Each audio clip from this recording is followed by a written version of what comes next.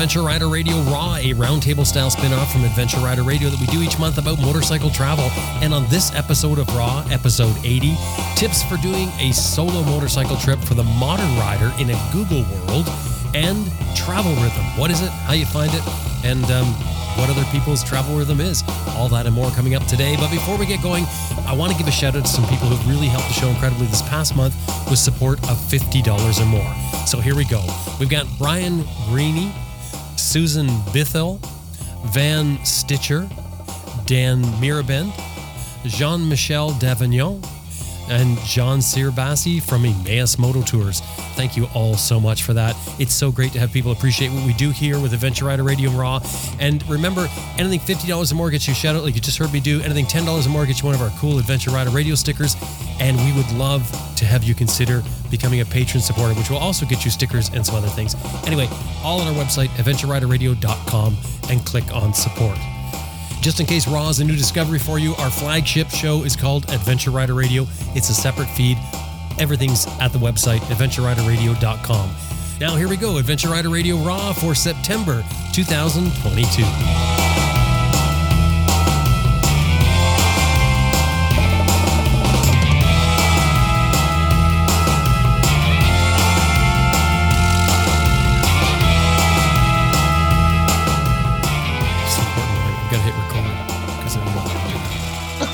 We know about that one. Okay.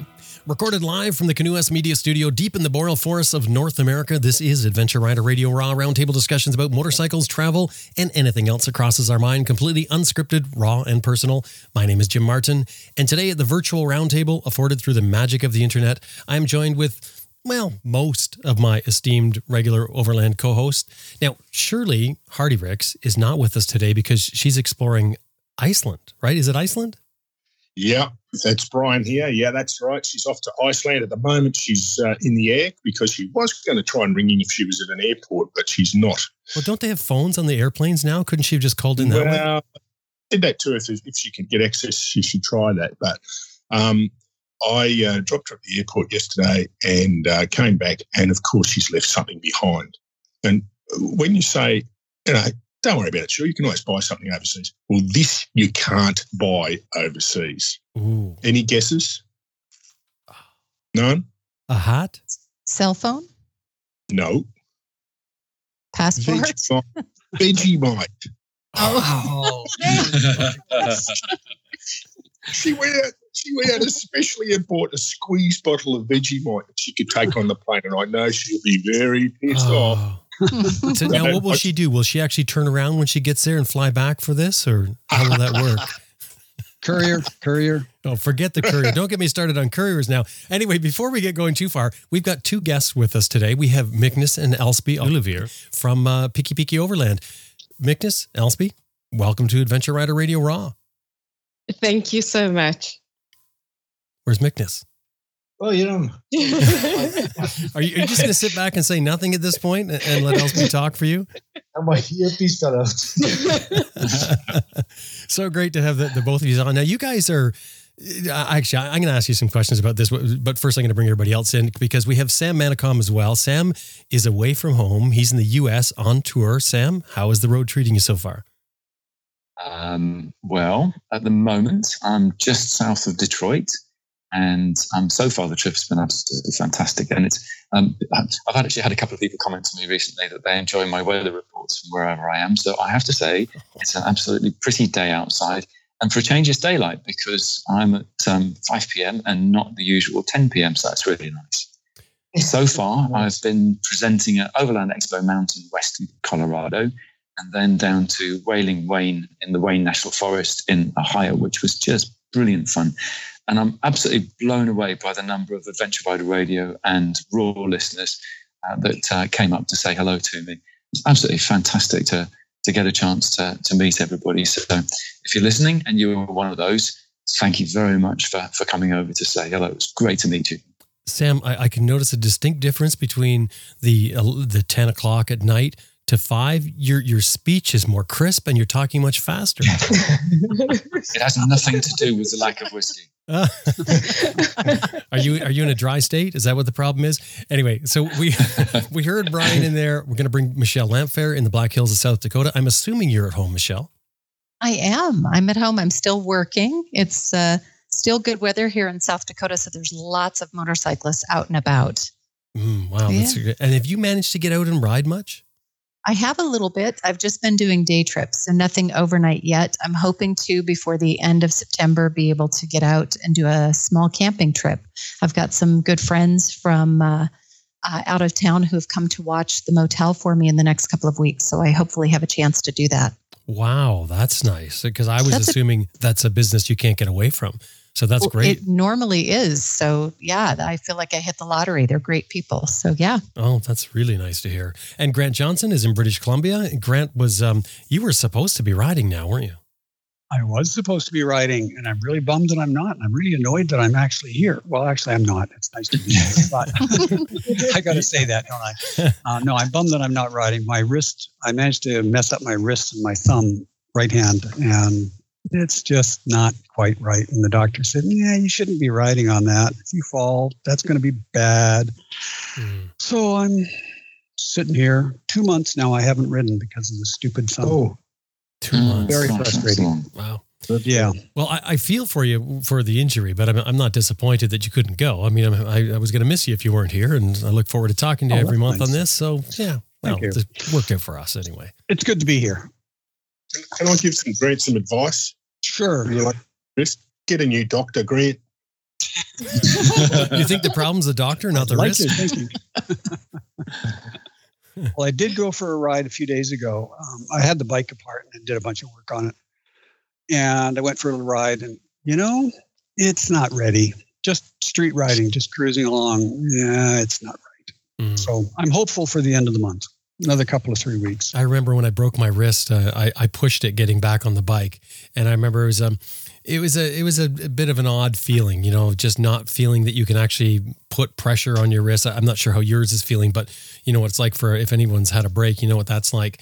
And it just, I felt like I was only riding, at 70, 80% sort of thing. And I thought, as long as I'm careful, and one of the first spots I stopped at, I was with a couple other people actually who had sort of contacted us. And so there's 4 of us, but the first spot we stop at, there's a sandy area, and I stop the bike and I get off and I think, okay, that was good. I got off fine. And I walk away from the bike. My foot hooks on a fence that's buried in the sand and I go tripping forward and I think, no, not the wrist, not the wrist. I have this thing in my mind. If I fall, even when the hand is feeling better, I'm going to tuck and roll, right? Tuck and roll, shoulder, elbow. I got big pads on it. I'll be fine because I've messed my hands up so many times. Skiing, every time you fall skiing, it's poles. Your thumbs get injured, and then I fell on my left side and sprained my left wrist really badly. I had to have a cast on it. Now it's my right wrist. Careful, Wrist is a weak spot. You'll be rivaling Sam for hospital visits if you're not careful. That's not possible. We can swap stories. Okay. I've got a friend who has 27 broken bones from multiple accidents. Evil Knievel. So he just does it. I don't know. Imagine he crashed. He's so endoed. And imagine the arthritis that comes with that. yeah. That's true. Yeah. And that's only something you think of as you start to age. Dare I use that word? Yeah. I was trying to think of Once another you're word. past 30, you start to realize it's just not that good. You're not made of rubber and magic anymore like you were before. Right. But I wear a lot Nice of way of rubber putting and it. magic, I tell you. Well armored, I can tell you that. I've got to pass on a nice story about a guy that I met who was struggling a bit, who I've finally got him back on a bike. But you got to remember, this guy lost a bottom part of his leg to a motorcycle accident, and he battled and still rode okay. But he got some infections in that stump, and he had to have more of it taken off. He loves riding his bike, and he was really depressed when I saw him. I said, mate, what do you love doing? I love riding bikes. Well, work towards it. Get back on the bike. Get back on it. Well, yesterday he went out and bought himself a Harley, and he reckons that he's right to ride again, and he's going to ride down from Queensland to see us in the next few months, which is just fantastic. Wow, you've got to live your life. Brilliant. Yeah. It's really tell him about inspiring. Dave Barr. Tell him about Dave Barr. Yeah. I did relate that story about Dave. Yeah, that's true. Good. Mm-hmm. Yeah. Now, Sorry about that. It's a bit of a downer, but I think it's positive. Yep. Yeah. Too right. Do what you can do.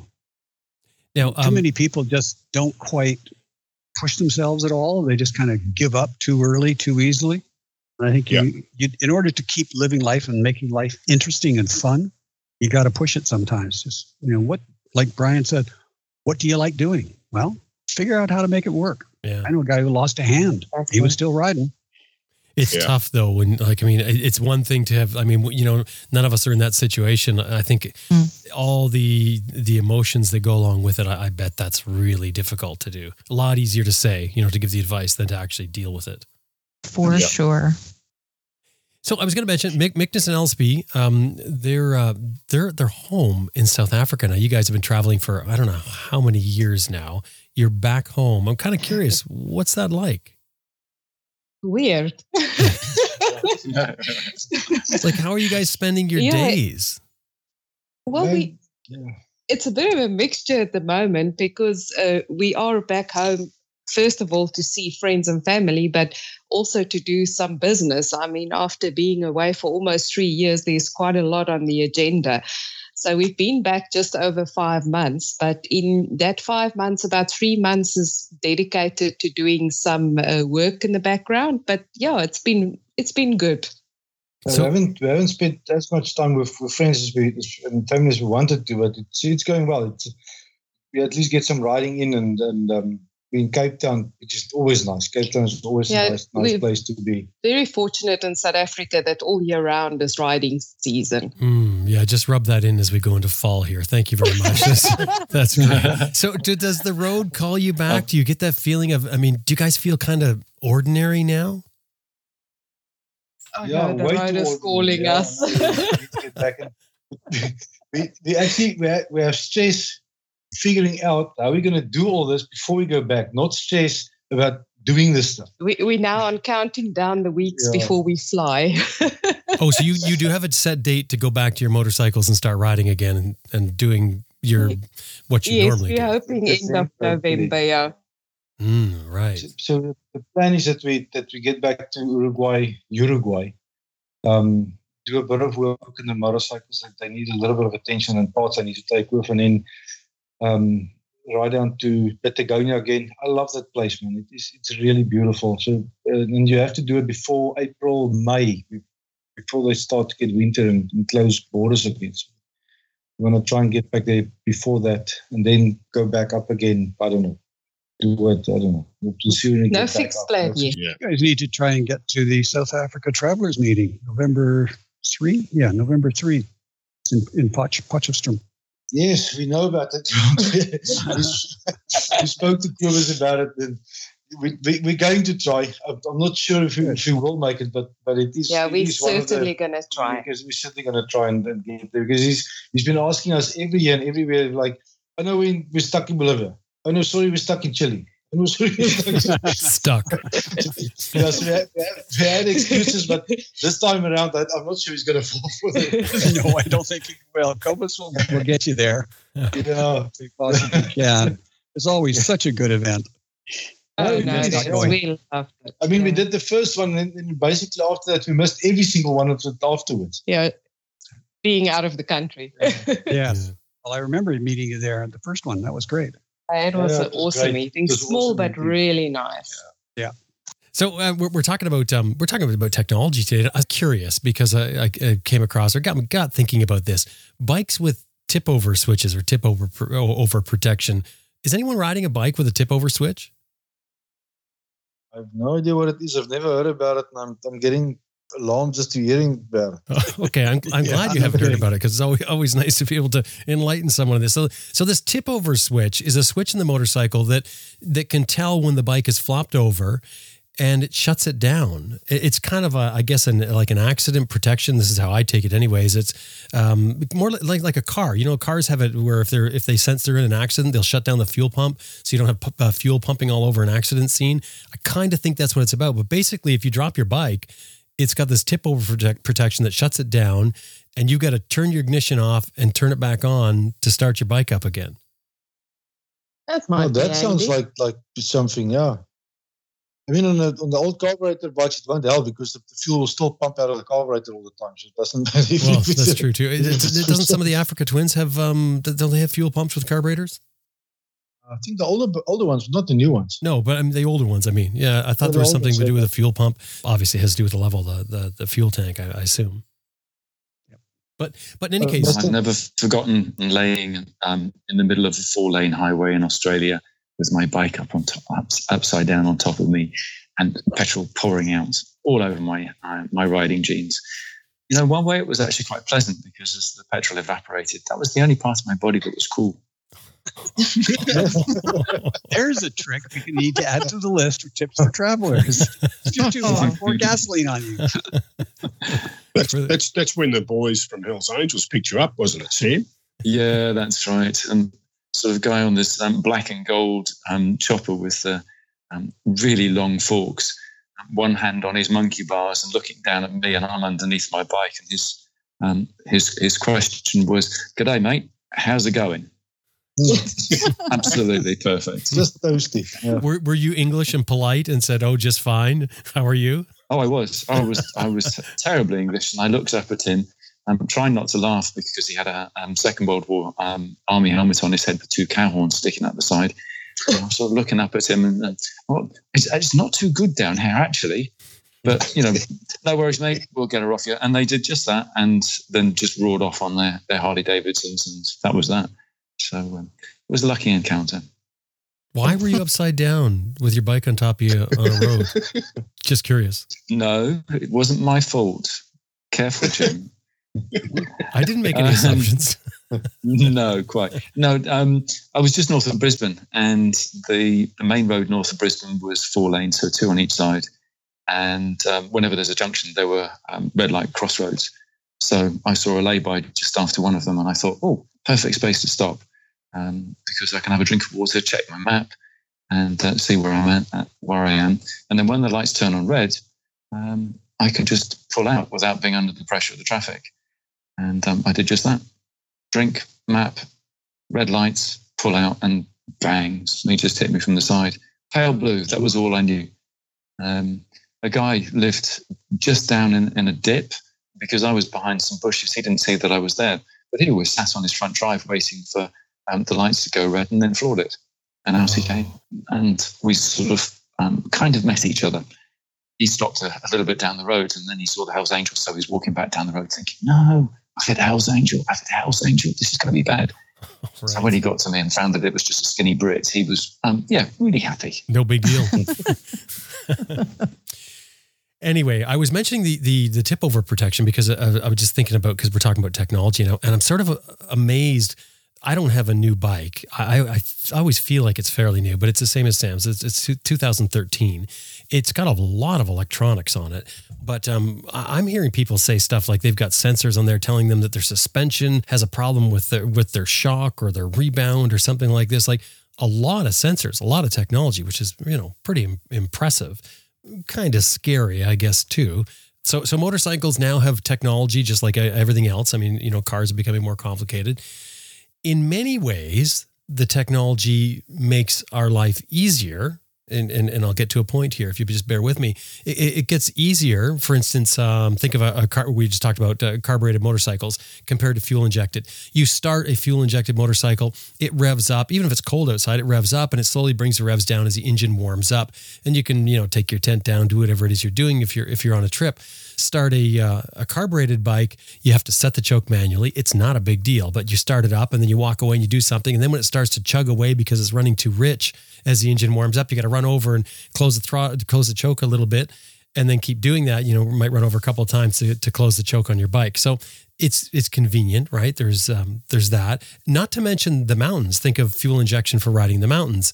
while a carbureted bike may be chugging its way up a mountain slope as it gets into the higher elevations, a fuel-injected bike could zip right by them. The rider probably wondering what they're doing or why they're going so slow, because the computer on their bike has done all the calculations and changed the injection, the fuel injection for the bike to the point where you hardly notice the difference. So where I'm getting to with this is, so following this line of thinking of technology making it easier, does having a bike that is more reliable because of technology make it less of an adventure, or does it take away from the experience?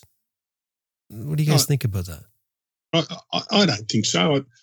When I bought my BMW to ride the world, I bought it brand new, and I ordered it without the electronic suspension adjustment. This is 2008.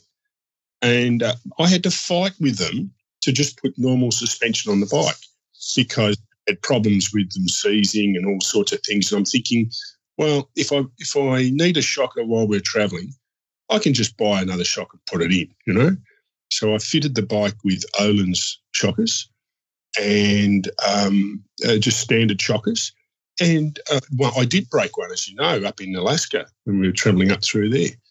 And it was replaced. Simple. I've had it rebuilt 3 or 4 times, I think maybe 5 times now.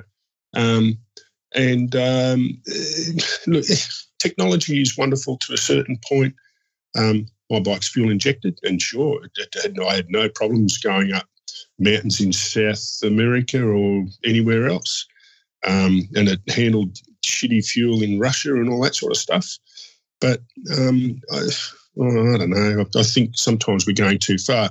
I've been testing bikes with, lean sensors in them. So it actually cuts the power if it feels like the back wheel is starting to lose traction. And it can be a little bit weird sometimes, you know, when you feel these things kick in. You mean lateral traction on this? Because, you know, yes, any sort of traction control, if the wheel starts to spin, will reduce the throttle. But you're talking the lean sensor senses that you may be having some lateral movement because the tire is slipping sideways. Wow. Yep. I think it's the latest 1200 Tiger's got something like 6 or 7 computer systems in it. And I'm going to test ride the 1200 Tiger in the next, well, hopefully in the next month or so. But there's that. And yesterday I was in a car which is a Kia EV6. It's totally electric. Drove Shirley to the airport and back in that with a mate. He's a car tester and he had this thing. And so at one stage there we got on a back road and he said, just see how this thing goes. He stopped and this thing just took off like you would not believe. But it actually has torque converters in it to stop it digging holes in the bitumen. It's got that much power. It moderates the traction onto the road until it gets to that point where, I've got enough traction, and then bang, it's off. Wow. And when you say torque converters, you're not talking like a viscous coupler. You're talking about some sort of programming in it. Some sort of program. I don't know how it works. No idea, but I was very impressed with it. And this was the base model car. Boy, could it go. Yeah, it's embarrassing for gas-powered vehicles. These electric vehicles, what they do, they make gas-powered look so sluggish. And, Sorry, I digressed a little bit, Jim, but I just thought you'd be interested in that. No, that's crazy. But I mean, and there's a lot of technology in our bikes that we do like, that we do adapt. I think you sort of get used to it after a while, though, don't you? Because even the fuel injection was something that was, a lot of people sort of pushed back against. ABS brakes. I mean, look at ABS now. They've got amazing systems. Chris Birch was on the show not long ago, a couple weeks back, for one of our rider skills, and he was saying that he leaves the ABS on all the time, and he sets it on off-road ABS because it's so good. There's no reason to turn it off. You don't need to disengage a modern ABS system now for an adventure bike. Yeah, that's right. But that is safety, and I'm okay with safety because the ABS is saved by us quite a couple of times. Fuel injection is a no-brainer. I mean, damn, the carburetors, we ride the stuff and I don't like them. But I think a lot of the electronics is just fluff. We have electronics that takes the engine, that breaks the engine power. Why? Because the engine is too powerful. Maybe we can't ride the damn bikes that powerful, so they retard the stuff. And I'm a bit of a Neanderthal thinking on this, because I like to ride motorcycles because I like riding motorcycles. I don't want to ride laptops. I want to be able to it's on my skin to twist the throttle, and it's on my skin when I'm in rain to understand when I'm supposed to twist it and go slower and all those kind of things. So, and I don't need to have 7 settings for the screen if it's black or a blue or a light gray or something. I don't want that. That does sound neat, though. I like the sound of that. Yeah, and the electronic suspension. Well, I don't know. Set it in the middle, because now you're riding dirt, and in the next moment you're in a hilly type of country with a lot of rocks, and I'm not going to get off the bike and set the stuff every single time that happens. No, all I hear is stuff that can break. Yeah. And then, but so the ABS, sure. I mean, it's a safety critical thing, and it did help a lot for a lot of people, and I think it's something good to have in the bikes. And ABS has come such a long way. I mean, I remember the first ABS bikes, when you brake, it had 1 meter intervals as it slipped. Which now is not the case. So I see the new Ducati Multistrada. You can set the rear suspension, the rear brake higher, lower, the front brake different from the rear brake. I'm not sure I want to go for all that nonsense just to ride a bike. I'm not sure everybody knows how to set it. No, that's the key. That's the key, isn't it? I mean, to mess with all this stuff. I don't know if they put all these safety features in and it takes all the risk out of riding. I think I might get into hang gliding. Yeah, you should stay at home. Well, I think we have to be very careful here, because there's effectively 2 classes of people out there. And to go back a little bit, we have to keep in mind that motorcyclists are aging out. There are fewer and fewer young people coming in, and they're the ones that like the technology. They're not experienced riders. They don't have the skill to control a modern 1,000cc, for instance, motorcycle at all. They have no clue. So the idea now, I think, is to give them all the technology that excites them, because, it's technology and it's really cool. And basically it saves their ass because they don't know how to ride. Wow, that's harsh. That if I get on a 1,000cc sports bike, I'm going to get myself in a lot of trouble if I get out there and try and push it, because they have so much horsepower. Mm-hmm. My last race bike was a 500 Suzuki 2-stroke, and it was good for 165 miles an hour. And there were moments when it was just plain flat terrifying. You can buy one of those off the showroom floor today that'll beat that thing hollow with way more horsepower, double or triple the horsepower. And to a beginning rider, and beginning riders go out and buy 1,000cc sports bikes, without all that technology, we'd have more bodies in the hospital than we do now, and we already have more than we need. Cycles are dangerous. Yeah, but Grant, is that not the whole thing? I mean, that we also started that. We started with small bikes, and you didn't ride a 660 or a 610 at the time, because that time it was really powerful stuff. But you also worked up to it, and I think it's no different today. It's like anything. You don't start in racing at the pinnacle of a V8. You start with something small. But be that as it may, I think what Jim is asking is, does it make a difference on adventure? I don't think so. I mean, ride whatever you want. You're going to look for the adventure somewhere. If you want to take a 300 kilogram at 1,200 into rocky terrain, and that's your adventure, then sure. I think we have a lot of opportunities for different people, because the nice thing about motorcycling is it's not one thing for one person. It's different levels, different bikes, different terrains, different type of riding. And I think it also depends on where you're going to ride. I mean, if I'm close to home and I've got all the insurance, yes, give me the bike with all the bells and whistles. But if I'm going to be riding quite a distance away from my country, there's no support and there's no insurance on the motorcycle, I think then I would still stick to the basic. Mm. Yeah, I totally agree with that. But it's, we all said horses for courses. It depends on what you want and what you're going to do, what your level of skill is, or not level of skill. I mean, if I was going to buy a sports bike now, I'd buy 1,000cc and I'd want all the gadgetry. Thank you very much, because that's going to save my ass. It doesn't matter how good you are or how bad a rider you are on a high-end sports bike. You kind of need that stuff these days. But what I'm saying here, the question I'm posing is Miknas really is on the right track there. Is what I'm saying is, does it change the fact that you're still on an adventure? Just because your bike is more reliable, does it make it less adventurous? Because you have a bike that will start and run, because your rims are probably better than any rims in history, all that sort of stuff. It's never mattered. Run what you got. Yeah. I think it's just another tool in your proverbial toolkit. As all sorts of technology advances, we're able to do things with GPS and route planning and communications and all of those things as the technology moves forward. Those new advances on motorcycles give you more options, and it helps you a little bit, but I don't think it takes away from the adventure.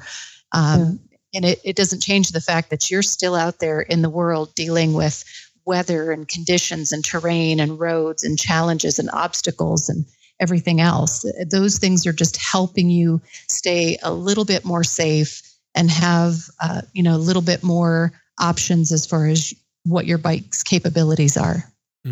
I think that Miknas, Elspie, and Michelle, you're all absolutely right. You're just hitting different nails on the head on the subject.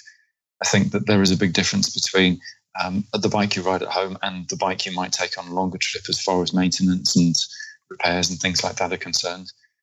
And I think that, Michelle, you're absolutely right we can't be Luddites. There's advances in technology that do make life an awful lot better, easier, safer, more fun.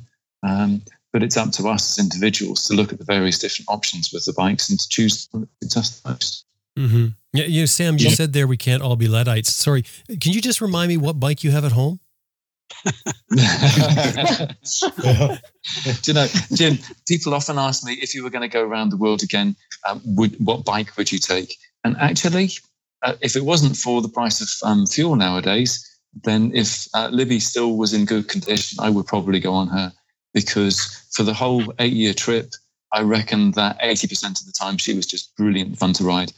15% of the time, she could be a bit of a challenge from time to time, and 5% of the time, really thick mud and very deep soft sand, she was a right pig. Yeah. But I reckon that if I can get 95% bike that makes me feel happy and have some fun riding and still gives me challenges, gets me from where I want to go, and is fairly straightforward, then why not?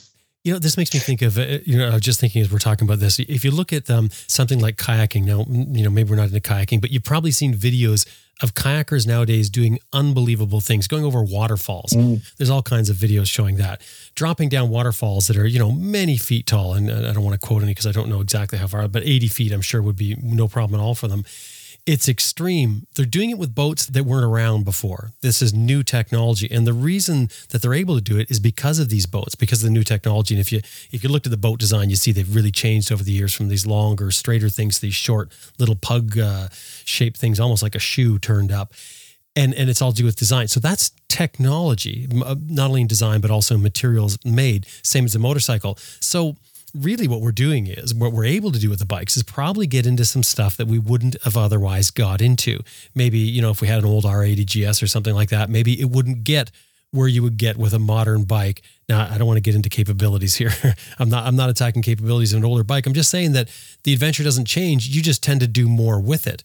So if you could go 10 feet into the mud with your old bike and this new bike will take you 20, well, you're going to go the 20 and you're still going to have adventure. You know what I mean? An adventure is not only riding the motorcycle, it's all of the things that happen to you and your experiences along the way. For me, a motorcycle is a wonderful tool to have that gets me to adventure. I think that's the important thing.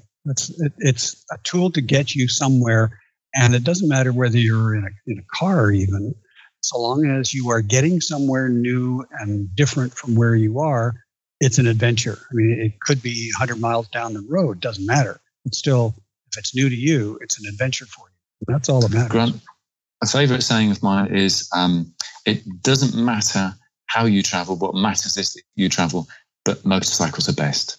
Yeah. I like that, but that's so a long time back, people said to me, oh, it's a motorbike break. It's part of the adventure stuff. Well, yes, at the time. Currently, I feel like I don't have time to work on motorcycles next to the road. I'll do that at home. I want to travel. I want to get the bike, must go.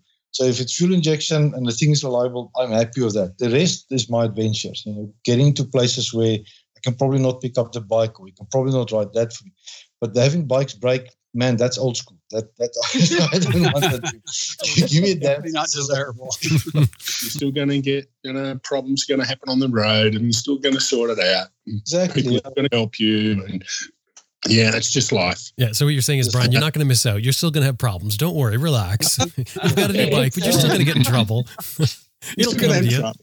Yeah, you're still going to get flat tires. Yeah, flat tires. That's a tough one. So we're leading it where we're going here is we're talking about technology, and our topic is tips for doing a solo motorcycle trip for the modern rider, and I'll say in a Google world. So we're looking at, this isn't technology necessarily with motorcycles, but it's all connected, right? All technology. So travel, solo in particular, I'm like, look at it now. You can look down a street and see the buildings. You can see the curb of a street from the other side of the world on our phone, no less. I mean, that's amazing. We can book accommodations on our cell phone without ever talking to anyone. And just 20 years ago or so, you'd be sort of off grid, so to speak, for maybe days or weeks, until you find an internet cafe or something like that. And now if you disappear for like a day where you don't have cell service, you're probably going to be missed. It's incredible, the connection we have with technology. And for the solo traveler, communication can be huge. That feeling of worry, of being off in a strange land without the backup, which I think is probably a high concern for many solo travelers, that suddenly disappears, or at least fades to some degree with the advancement in technology and communication in particular. One argument is that pre-internet, and we've talked about this before, pre-internet travel is maybe more mysterious, or maybe even in some people's opinion, maybe more of an adventure. But having the connection and technology, which we're calling sort of loosely today is, living in a Google world, since we seem to Google everything nowadays, that connection, the technology, that makes things easier. So does it also open up new possibilities that would have been missed or overlooked? I used the example there just a minute ago about, going to the mud 10 feet, and maybe with your new high-tech bike, you could go 20 feet. Does that empower a solo traveler? And we're just talking about solo travelers here. Could it empower the solo traveler to do things or experience things that he or she may have never considered or just wouldn't have taken a chance on before? I think so, yes. It just, from my point of view, I mean, I mostly travel with Magnus, but just having even something like the Spot or the Garmin device with you is, one, a peace of mind, and it would actually make you venture into areas where you wouldn't have gone before, because if you really get into trouble, you can just press a button and you will get help. So I think, be stupid about it. Yeah, you can't be stupid about it, but I think in a sense, yes, it does open a different adventure for you. There's also a thing that when we've met some people, it's nice looking at Google Earth and all this kind of stuff, but once you've been in meet space in real life and you're there, suddenly it's a wild world, it's an open place, and you want to go into places, and then people get second guessing. They start to second guess themselves. Maybe they don't want to do it because they don't have enough information, then they don't do it.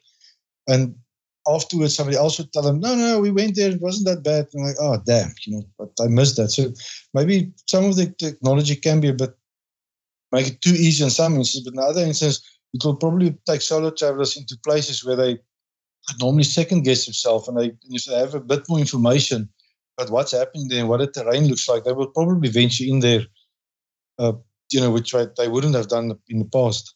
Mm. Yeah, that's kind of a personal thing, isn't it? Where you're learning to wade through the information. I mean, nowadays there's so much information on every topic, good and bad and misleading and direct, that you can get lost. You certainly can. And I think that's sort of almost a personal thing where you have to figure out, you have to learn how to do research, I guess, really is what I'm saying. Well, we travel together, and even us. I mean, you speak. I mean, you guys know how often you speak to local people. You ask them about something, and they tell you something, and you eventually go to the place, and it's completely incorrect information they gave you. And they live 100 kilometers or 100 miles from a place, So, and then you still do your own homework. So for solo people, I think it's not crucial, but it makes life easier for them that in the absence of information or the absence of good, reliable information, they can still get a bit more information from technology. Like you said, it's abundance now, right, to make decisions for them to go into places. I think that the technology that's around now, a lot of it is absolutely fantastic, because you're quite right. It opens up a world of possibilities. It used to be so easy to ride on past something that was just 15 miles away, a drop-dead gorgeous view or a great road or whatever else it might have been, historical site, just because you didn't know it was there. But the technology is there now, so you can find all of these things. And I think people who take advantage of using modern technology, but it bothers me when I meet people. For example, there was one guy that I met. He was riding solo, and he would book his hotel in advance. This was in South America. And every night when he got to his hotel, the first thing he'd do after he'd unpacked and had a shower was he would sit and look at Google Earth, and he'd zoom right in, and he'd follow the whole route that he was thinking about riding the next day, so he could see 100 yards by 100 yards exactly what the road surface was like.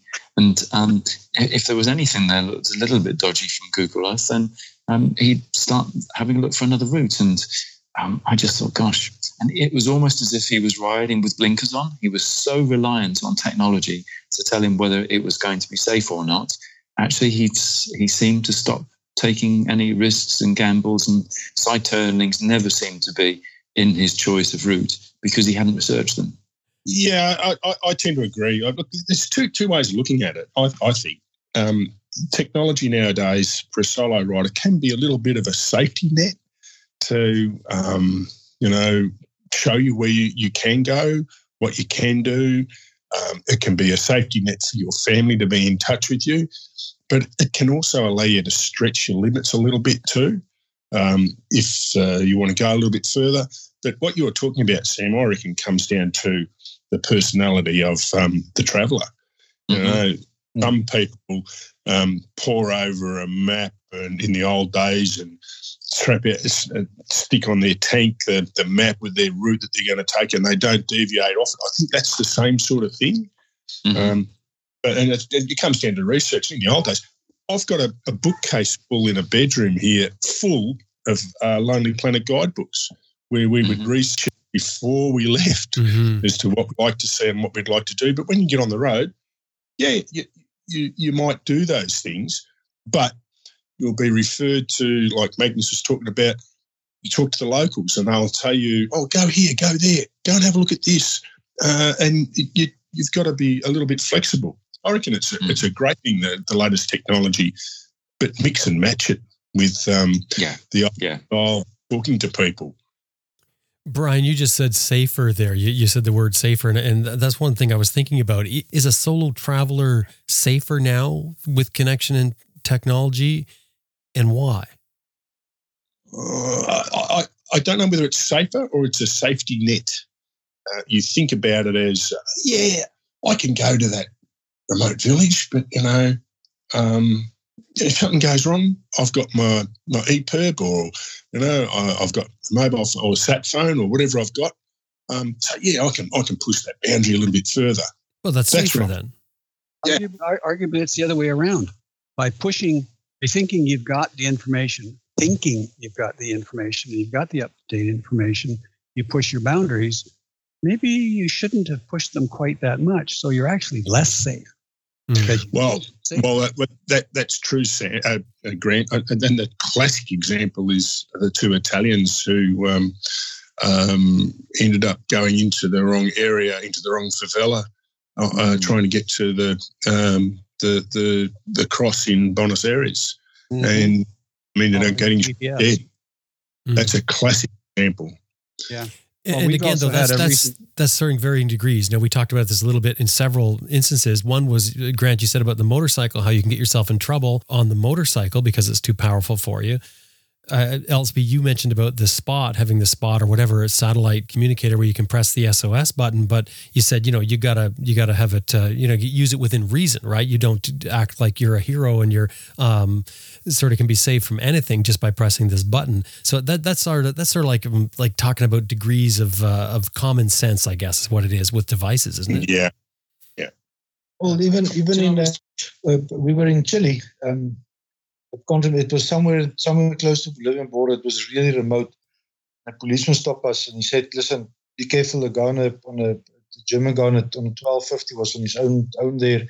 He crashed. He pressed the button. It took them 16 hours to get to him. So you still, even if you do have if you think it's a comfort, it's a mind comfort thing that you have in the back of your mind that you're going to get rescued.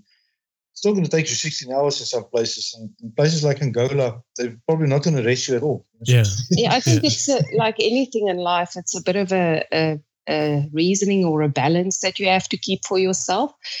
Yes, don't be unreasonable and use devices or you abuse people on social media just because you can or it's there. You still have to think it through or use a bit of logic.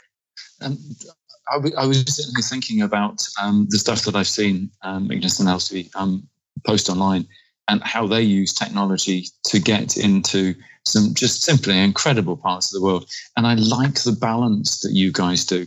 But I also like the fact that when you stretch yourselves, you always stretch yourselves using common sense. And perhaps that's the key word here. Technology is available to us, but it's just going to get us into trouble if we don't use common sense at the same time. Yeah. And I would say as a solo female traveler, the technology that's out there now between satellite devices, GPS systems, navigation assistance, communication, all those things, they give me, I think, a comfort level to actually go out and explore even what maybe some people would have thought is not super challenging routes or places. But traveling, into Baja, I feel comfortable doing that on a bike by myself or going into other countries in a way that I probably wouldn't have without some of those tools. And I think it gives my family peace of mind.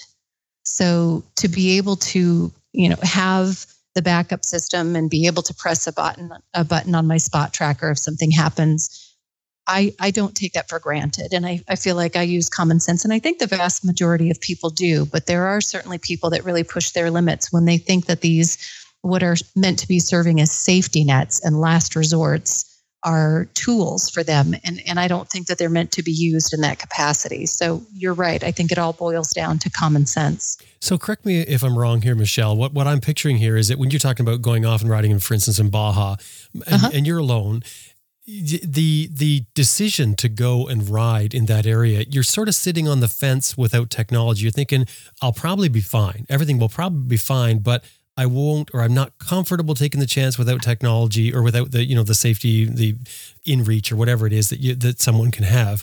That device is just that little bit extra that says, okay, that takes me up a notch and I can do this with that comfort of knowing, we all know anything can go wrong, but right. It makes the difference between you going or not is what I'm trying to say. It can, absolutely. And I remember the first time that I was looking at crossing into Mexico or going on the trip to South America, and I had attended, and this is probably 10 years ago or more, a Horizons Unlimited meet. And at that point, before some of the technology was around, we actually exchanged email addresses and phone numbers and contacts. So I had someone that I knew that eventually I could get to in Mexico if I needed help. So I had a handful of contacts when I was crossing, the border and going into Mexico. But it wasn't something I was carrying a spot tracker at that point. But that was pretty early on in the system where I didn't know if you press the SOS button, if anybody was even going to show up. So I didn't take it for granted. But yeah, there's no question now. I don't necessarily have the contacts or people that I'm emailing and saying, hey, I'm going to be in this town at this date. I feel more comfortable being a little bit off leash, so to speak, and I will go out and do a little bit more wild camping. I am responsible about that, but I feel more comfortable doing things solo. If I'm going somewhere, even here in the US, if I'm going to go into Wyoming and go camping for a weekend and I'm out and about hiking by myself, it just gives me a comfort level to know that, I mean, even if I fell, I'm carrying my spot tracker with me so that when I'm out and about, I have a bit more freedom and comfort level that there's some technology there that's going to keep me a little bit safer. Wouldn't that go for technology with a bike as well? I mean, if let's say you're not into repairing your motorcycle or you have limited skills, certainly a bike that's more reliable, that there's less chance of it breaking down, would give you that feeling of more independence, being able to do something like that. You know, I'm on the fence about it. Yes, I think so. But I also feel like I've been actually test riding bikes. I'm trying to decide what I'm going to move on to post KLR. Well, and I should say with KLR, because I'll probably always keep my KLR. But I have to say some of the new technology is a little bit intimidating to me, the intelligent suspension and some of the different riding modes, because I have been riding such a simple bike. You know, it's going to take some practice. I'll probably spend quite a bit of time exploring and practicing riding different terrain in my own part of the country for a while before I feel comfortable taking something out for a long distance ride. Certainly in the US, I'd feel more comfortable, but crossing borders internationally, I'm going to want a comfort level that I can use adequately and skillfully the technology that comes with the bike, and that I'm going to have support services for the bike. If it's new technology, I want to make sure they've worked the bugs out and I can get service as I'm traveling, etc. Are you worried more about the bike knowing more than you do, which is what I would worry about? Or are you more, that's a given. I'm just being funny there, but or are you worried about the problem with the bike? Like if it breaks down, how far back are you going to be set here with this bike that's this super technology that you can't get serviced? I'm probably more worried about the latter, just because I'm so used to having such a simple bike that I've been lucky enough to easily get parts for in other countries and, you know, have the capabilities of either working on it or having someone that can work on it really easily. So I kind of like a simple bike. I'm more old school than I'd like to admit, maybe. I can't believe you're talking about your KLR like that, calling it a simple bike. What are you looking at, Michelle? What bikes are you looking at? I have been looking at a Triumph Scrambler. Ooh, wow. Ooh. Nice. Yeah, they're beautiful. Mm-hmm. And they're fun to ride. I wouldn't mind one. There you go. I'm not alone. I'm glad to hear that. Well, hopefully Triumph's listening and they can supply us all with one. That would be very cool, wouldn't it? And then we can all talk about it. I would sign up for that, yes. If we had money or I was able to convince Triumph, I would have asked them for two, just because it's such a stupid, no, it's not a stupid, it's such a difficult or a different tool for the job to go around the world with. I'll use them.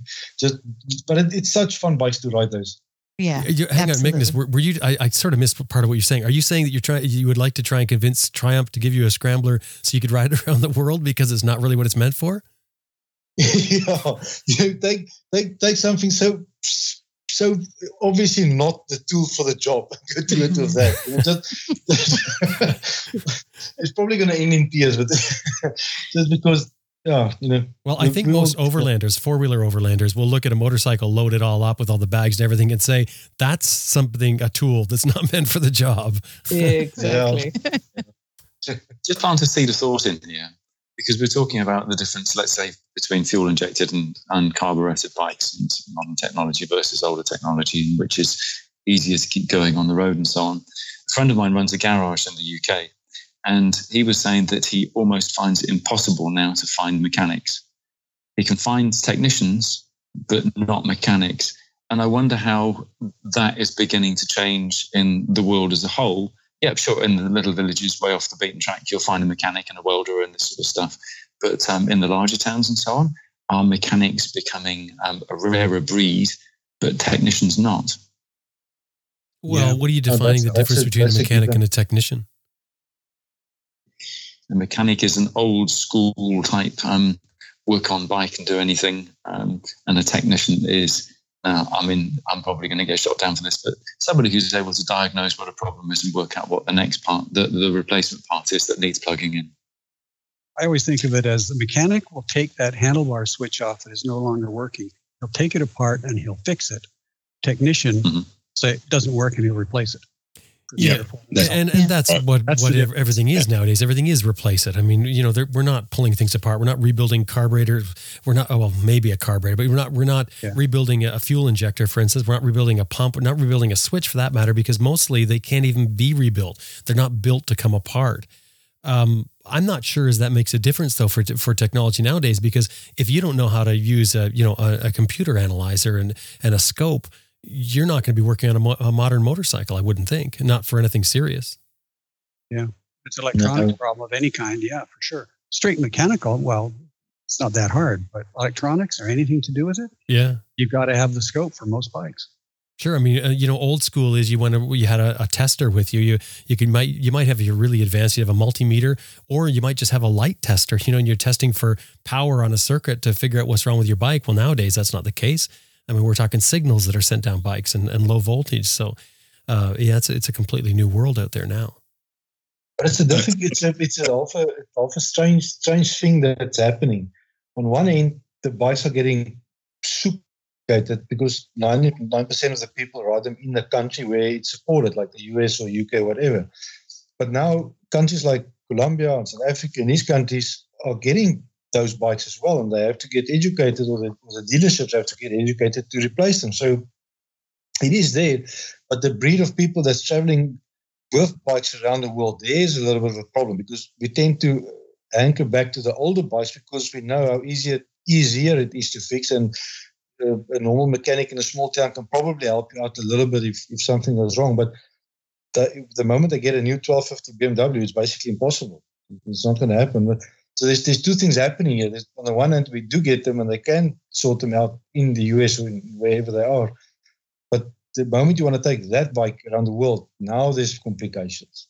Not all the countries have that technology or use that bikes or have them in their countries for use.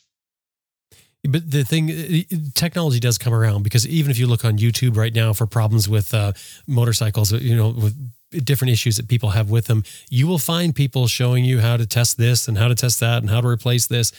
We do sort of get used to the technology and move on from there. So I suspect, and this is just my off the cuff prediction, is that I think that, when in the future, when you ride into a small village and have a problem with your 1250 or whatever, with a computer problem, you're going to find some person on the corner, just like you did before, only they're going to be able to swap computers, say, no, I can handle this, swap a computer out, that sort of thing. I mean, that will probably happen, at least some degree of that. Well, I spoke to the owner of Triumph South Africa the other day, and they've closed down a lot of their dealerships because of demand. But he said that the electronics on the motorcycles nowadays are really good, and they're dependable. Well, some of them are not in some brands, but the majority of them, the electronics is really, really good. Even the canvas system, when the 1200 came out of the canvas system, people were going, they were losing their stuff completely, because, this electronics, what is going to happen to the bikes?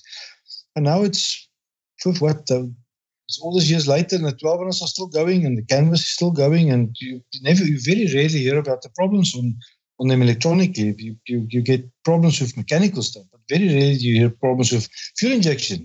When last have you had anybody had problems with fuel injection? Yeah, the most you hear about that is a fuel pump. Yeah, you guys are making a really good point here. There was a time when everybody believed the world was flat. Nobody would go to the edge of where they thought it was. And what exactly are you saying, Sam? You're trying to say you're one of these people around people, right? I get it. Do you know, that takes me back to a comment that we were talking about just now about canoes and so on, and going over waterfalls. I saw a cartoon the other day with a picture of a whole bunch of canoes on the edge of Niagara Falls. And the caption was words to the effect of, "A flat earth society find that it's true." So, Michelle, I wanted to get back to the solo traveler thing. Michelle, I wanted to ask, when you're traveling solo, were there things that you would have missed without technology? And I'm not talking about like Spot or something like that. And I'm certainly not talking about bike. Well, even bike technology. But were there things that you would have missed aside from the Spot? I think there are places that I would choose maybe not to go, or I wouldn't take the risk. And not that they're so risky. I don't even know how. I'm I'm trying to think of an example. The last place that I went solo out of the country would have been Baja. And that I went out and did some wild camping at a couple of places that I probably would not have done without having the satellite tracker, the beacon, so that I knew that I could ask for help if I needed it. How about for research? So you're heading along. You've got a route, whatever. Maybe when you're in South America or different times, but at any time. How about for research? Has there been times where you have researched and found something that, there must have been tons of them, or maybe the other way around? You don't miss something because you didn't do the research. Both ways, for sure. And I think that's how I learned to do more research, because I don't want to miss something and look back on it. I've certainly had that, traveling through the Americas in the last 8-10 years. There have been times that I've come home and thought, oh my gosh, I just saw a photo of this beautiful place and I was probably 20 miles from there. Didn't even know about it when I was there.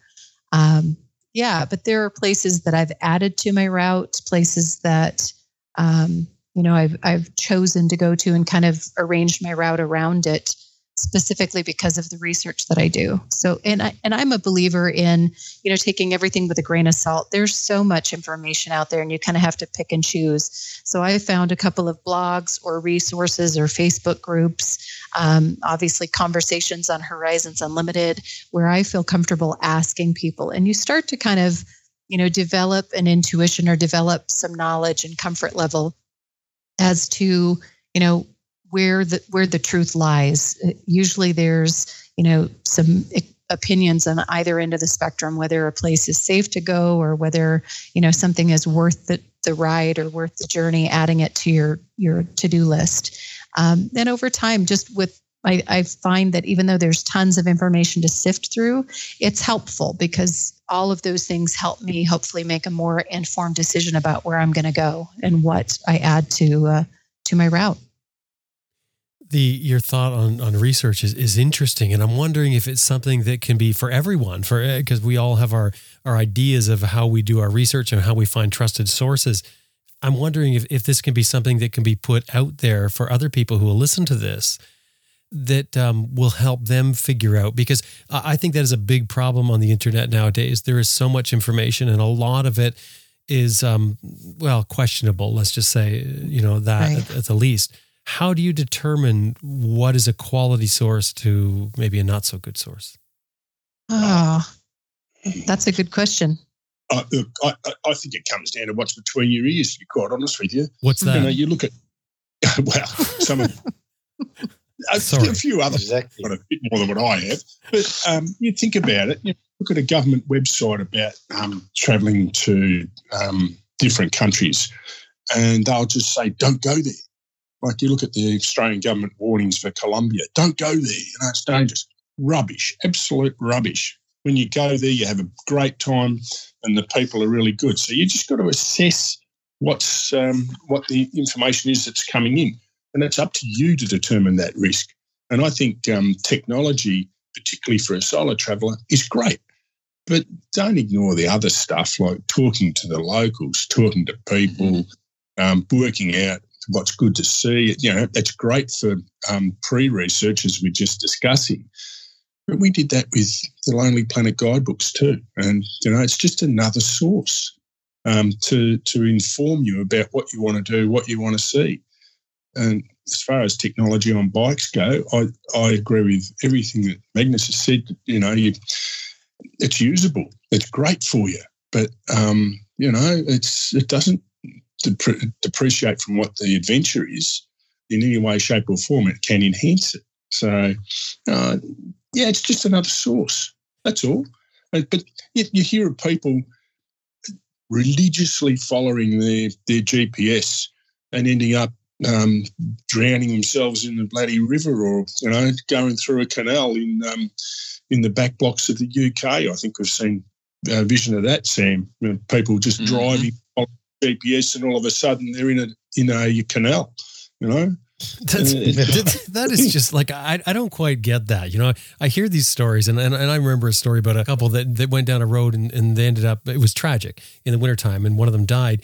It's horrible. But I mean, when you hear people driving off into a canal, I'm not sure where the disconnect is. What do you do? Just keep staring at your screen and going, no, it says go ahead. I see the wall or I see the water, but I'm supposed to go ahead. I mean, how do you do that? Yeah. You go around a corner and all of a sudden it's just there. And the other thing with technology is I've just had some mates come back from the top of Australia, the Cape, and the number of four-wheel drives that got drowned, their electronics got drowned. There's one particular place where you're going into water over the bonnet and stuff like that. And these things can't handle it. Water gets into the computer systems, that's it. Bang, it's gone. It's got to be towed out or left on the side of the road. That's unusual because usually all the systems are potted nowadays, so they're completely sealed. Well, apparently not. Yeah, well, I mean, I guess there's always a chance, right? There's always flukes, but for the most part, I mean, I've driven vehicles regularly when I was younger, and these are vehicles with computers in them, right up where there's water coming up to the bottom of the windshield and swirling around. I used to have a bilge pump in the cab just for that reason, but never a computer issue. And this one truck that I took into a lot of that, it was a Toyota pickup. It had a computer system in it, but never an issue. Well, that's good. But he's told me about there was 3 vehicles that they saw that had those problems. I don't know. Maybe in Australia, you guys don't build your vehicles as good, I guess. Oh, the roads might be. Yeah, that's true. Okay, point taken. Hey, Brian, I want to say, because you mentioned something in there about government. You said, the government site is rubbish. Do you think that the government is always out to lunch? Do you think that they never have a valid point? I think they're ultra cautious to the extent that they will go to that point. So people that are a little bit more adventurous either ignore them completely, and people that are ultra cautious will listen to them and follow their advice to the letter of the law. But I think a lot of this is down to you hear some people who say, well, I check Google. Well, hang on a minute, but how many sites on Google did you check? So, for example, you would check the British Foreign Office site, you would check the CIA, you would check the Australian government site. And between those 3, you could tend to work out what was wrong. The risk for travellers, though, is that when one of those, well, in my case, the British Foreign Office, when that said, under no circumstances go to this country, your travel insurance was no longer valid for anything that you decided to go through there. So there was a real gamble. So it's risk versus reward, isn't it? How much risk do you want to take? Yeah. Yep. I think the important thing to realize what the audience is, these government sites are all thinking of your average person going for a holiday, jumping on an airplane, going somewhere interesting, sitting on the beach or whatever. And that's kind of the audience they're aiming for. They're not looking for adventurous travelers who've had some experience traveling, going somewhere interesting, somewhere fun. It's the average schmuck whose exciting vacation is sitting on the beach, getting their beer delivered, or their wine with the little umbrella in it delivered to them.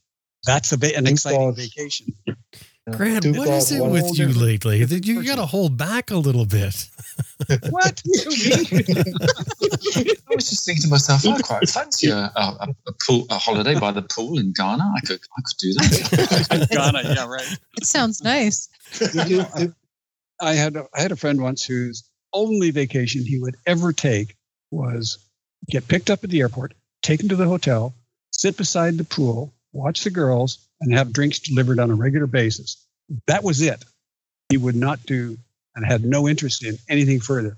Beach? Why would I go to the beach? It's sandy and dirty and thick, and they don't deliver your beer on time. It's just what kind of a person are you? Grant, it's a good thing there's people like that. Otherwise, they would all be on the backs of motorcycles, congesting every spot that everybody wanted to go. And I cheered them on. That's exactly what I want to come to, is that there's technology and it's good to get for solo travelers, what Michelle is mentioning. But we've been struggling with a bit of a conundrum, which it's a debate on all its own, is that you get into a small little place. Because of technology, you can find the out-of-the-way places. And then 5 years later, maybe you return to a place and there's one hell of an Instagram thing that's now happened. And the one thing about technology is that, yes, it keeps a lot of people. If you take Overlander as an example, go into it and you'll see the line that most people follow that they travel. And there's very few pins off the lines. And then you think, well, maybe there's nothing to see there. Well, no. If you go in there, maybe there is a lot of stuff to see, but a lot of people just don't go there. So technology is also working on the other way around, that for people like us that do want to go see really out of the turn naughty, and these guys that want to go see out of the places, you can also use it to that effect, that you can sort of safely go into other places where they normally don't people go. And now here's the problem. If you go there, you're going to obviously tell people about it very excitedly that, hey, you found this place, it's beautiful, please go have a look at it. 5 years later, boof. but isn't that the Lonely Planet, just not in print, Lonely Planet online? Syndrome. It's the same thing. Lonely Planet Syndrome, absolutely. Yeah. We used to have that and discuss it on a regular basis. Right, but it's far more powerful. It's ubiquitous. Way worse. So the thing is, it's not like Lonely Planet did a certain amount of what I would call, say, damage to our spots. You like to go. Yep. Yeah. But this is so much worse. And the problem is, it never goes away. Once it's online, it's posted. And we've sort of talked about this before about, in particular, there's some apps that have you post your any sort of spot you find to sleep. And people will do this. And the thing is, these places have been used for years. They'll handle the odd person going in, but they won't handle a crowd. And that crowd is what ends up destroying a lot of spots for it. So it's a tough thing. The only thing that I can see with this is that as we go forward, and we're starting to see it now with a lot of things, there's so much on the internet that it creates a certain level of noise, and things get lost in the noise. And it's tough to find a lot of things. So I don't know if that's going to be the balance. I'm not sure. That's part of why we did destinations on the website. We wanted that for motorcycle travelers, to put places that they found interesting that aren't necessarily on Google or on the popular travel sites. Some were a little different. That's our goal with that. Excellent. As far as solo travelers, have you guys or are you aware of any? Now, I don't want to go through and list them all, of course, because there's tons. I had to look around to see what was there. But for apps for solo travelers, are there apps or systems that can particularly help a solo traveler? Tinder. Dating software. Yeah, Tinder. Did you say Tinder? Oh, I thought that's. Do you know what's funny is when I was doing my research for that, I came across there's an app for meeting up with other single people while you're traveling. So if you're looking to, make a close friend for a night. Mm-hmm. I use a Facebook group called Girls Love Travel. And that's just a way to connect with women in a certain part of the world, wherever you're at, even if it's just online, not necessarily in person.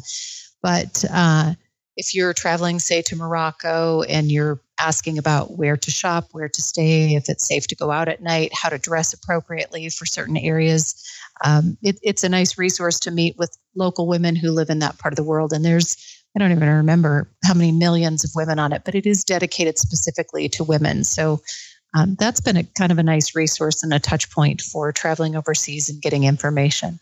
That's just for women. Yes. Obviously. Right. Obviously. Yeah. Yep. Do men with yashmaks and ponytails manage to get on there? Sorry, Sam, it's not for you. No.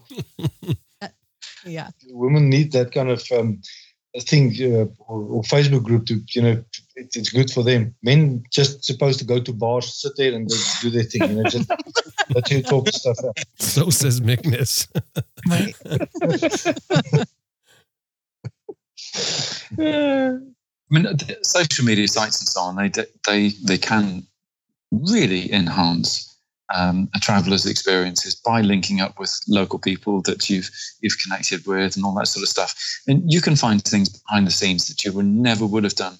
One of the risks of an overlander is that they can end up traveling across the surface of the countries that they're going through and never really get in underneath the skin of places. And making local connections in advance and with a loose, well, I'll be there sometime in September, rather than I'm going to be there on that X particular date, because of course that means you're just riding on past all the other opportunities. But I think it's a fantastic thing, because these connections that you make, they do give you the chance to see what family life is, and to pick the brains of the local person as to their favourite places, and find out what the local foods are, the local delicacies that aren't necessarily written about in online or on a general guidebook. I think it's an excellent asset to overlanders. What do you, as far as apps, so I'll just throw this out there, the one that came to my mind was Audible. It's not a social app, obviously, but if you're traveling by yourself, it certainly gives you time to listen to some books. Mm-hmm. And the other one would be Kobo or Kindle or something like that. Mm-hmm. Are there any other pieces of technology that helps with solo travel that you guys can think of? Maybe sitting at Starbucks waiting for people to talk to you. Some of that. There are great apps around that can introduce you to house sitting opportunities and pet sitting and things like that, and they always add a real bonus to travel.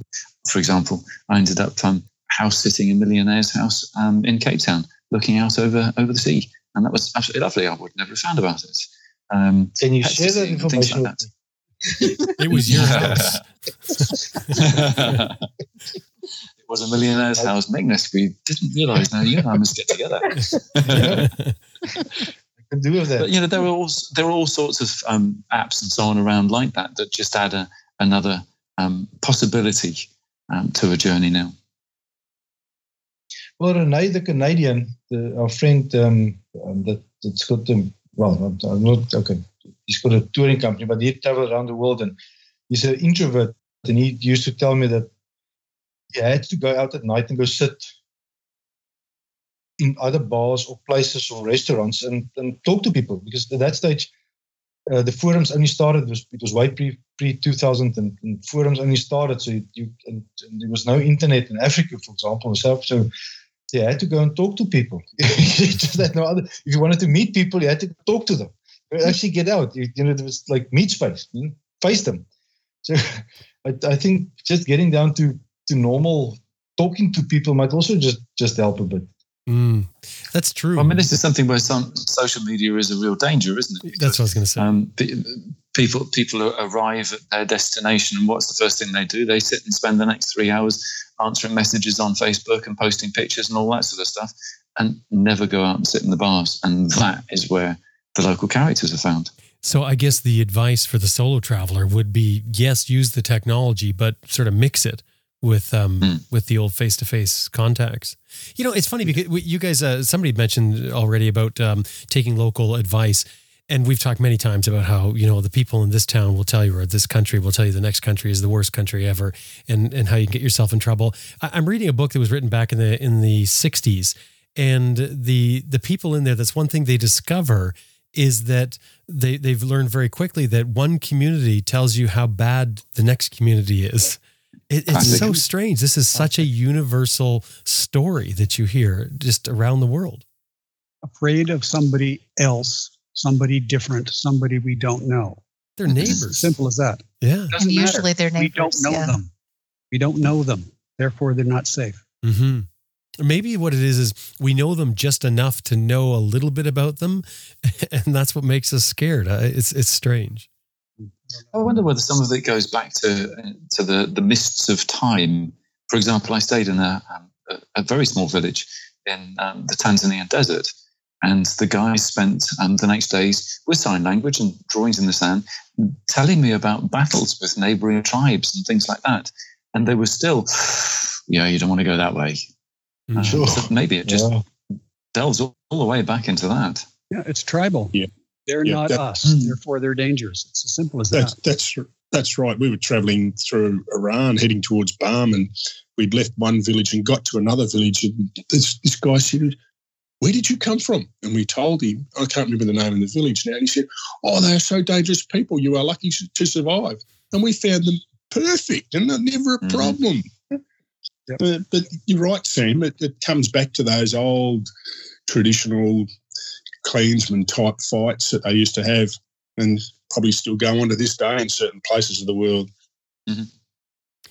Any other tips for solo travel and technology? Anything that somebody wanted to say?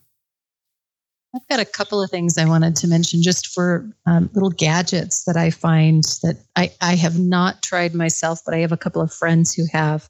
I have a friend that is a solo female traveler, travels with a portable door alarm. She said she spent, I think it was $15 or $20 US on it. And so you actually just put it in front of a door to your room. And if someone comes into your room during the night, it sounds an alarm, hopefully normally enough to scare someone off. But also to wake you. And I again, haven't tried it myself, but I find that interesting and I might try one out for that kind of price. Yeah. And the other thing that I actually just recently ordered was some air tags to put on things in case something goes missing or gets stolen, just to keep track of things. But again, I haven't actually tried those yet. I've just ordered some. They're like tags. Little. Sorry, I was just going to mention the AirTags that someone was just telling me, and I just can't remember who it was just recently. It was an interview I did. They said they put AirTags on their motorcycles and tracked them all the way from Canada to the US, I think to the UK, something like that. And they could see that they were in customs and where they went and everything. So it worked quite well. Whoa. That wasn't my dog. Whose dog's that? It was mine. Sorry. You have a dog? Well, I do at the moment. That's a whole other story. But yeah. The dog sounds aggravated, Michelle. It wants something. It's clearly trying to communicate with you and you're ignoring it. I hear that aggravation. No, I think he was wholeheartedly agreeing that AirTags are a great way to track a bike. I think he just said yes. I didn't realize he was following along. Yeah. Sorry, you said, so door alarm, AirTags, what else? No, those were the two things that are new kind of techie gadgets that I'm excited to try out. Sounds good to me. The door alarm thing, I think I've seen those many years ago, and this was probably, be very rudimentary for today's standards. But it had a little tab that you hooked into the top of the door, and you sort of, it held the switch open, I guess, because it was jammed between the door and the frame. It was as simple as that. And then just by pushing the door open, because you're on the inside, you stick it in there, and by somebody opening the door, then it goes off. And I think that's great. That in particular, I mean, if you're traveling solo. Yeah, because I am so old school sometimes. This is shocking. If I was staying in a really dodgy hotel, then after I'd eaten dinner, if it was something in a tin can, I'd just hang the tin can on the door with a couple of pebbles in it. That's clever. It works. Right. I thought you were going to say something about tying a string to your toe or something like that. Oh no, I can't be asked for that. I'd get out and run to the loo in the middle of the night and then trip over. That'd be an ignominious end to a trip. Yeah. Michelle, when you're solo traveling, you're camping somewhere, do you worry about your bike at all? Do you do anything to sort of protect that or make it so that you know if somebody comes around? No, I actually am pretty. This sounds really bad. When I'm camping, I'm usually next to my bike. And I have not actually for a couple of years now used a disc lock. I shouldn't be advertising this. This is terrible. But I do carry a disc lock. I can use, of course, like the steering column lock. No, I'm usually at night. I'm just worried about me. I don't care so much about my stuff. I mean, I'm really looking out for me. That poor KLR. I know, right? Let him take it. And just to be clear here, Michelle did say she does carry that disc lock and that could be used at any time. So don't even try. Thank you. we use a motion sensor on our motorbikes. So in the beginning, we would just buy the one that you would use for your laptop. And we would actually tie that to the motorcycle. So if there's any movement, you can use it for that. And I suppose you can use it in a hotel room as well, protect your laptop as well as put it around the doorknob or whatever. But we found that little motion sensors can be quite handy. We had a little bit of a problem with that and have a completely different opinion. We discovered in Central America that the kids want to have a look at your bike and they'll sort of half climb on it and play with it. And the alarm goes off.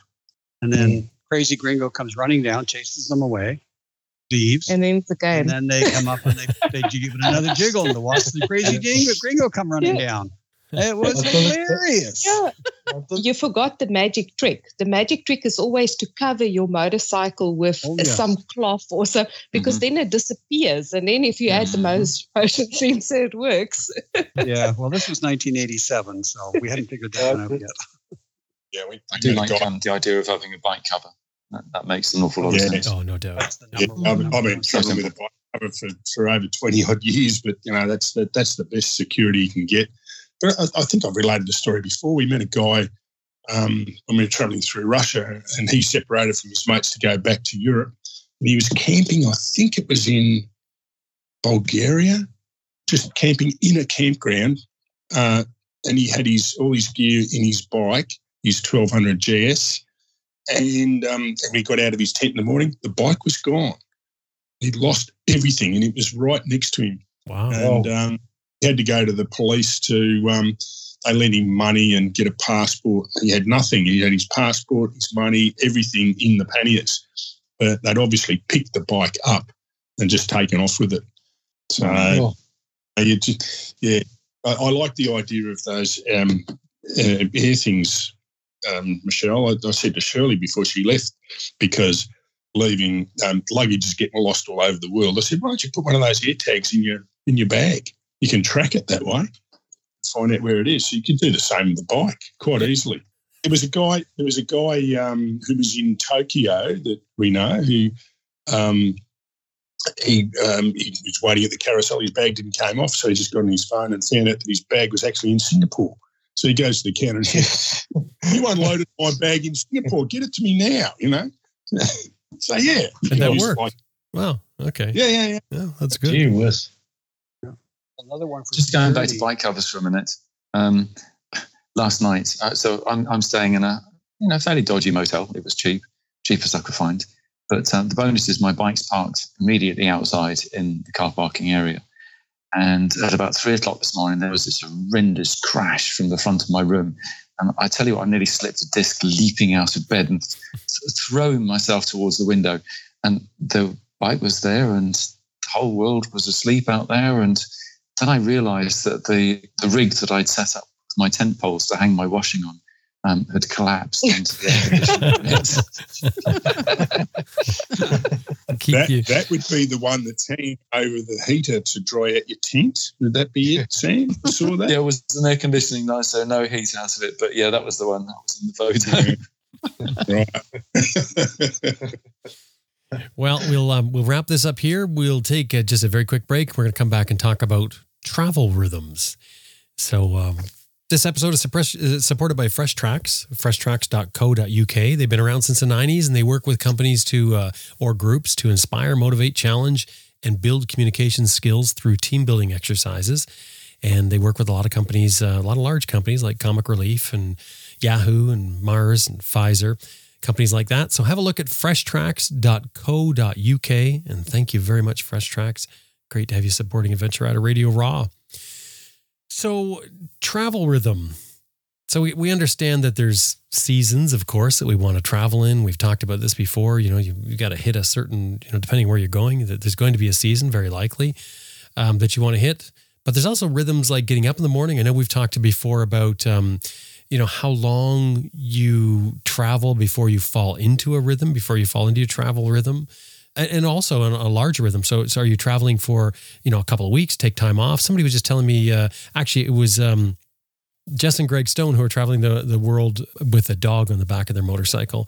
And they have a travel rhythm because they're working on the road. They travel, I think they travel hard for 4 days. And I say hard, not necessarily covering distance, but that's their focus. And then they spend 3 days working on their business because they have a business they run from the road. So that's a rhythm as well, which I thought that was kind of interesting and a good way to do it. Have sort of a set time that you're traveling and stopping. So what about you guys? What's your travel rhythm?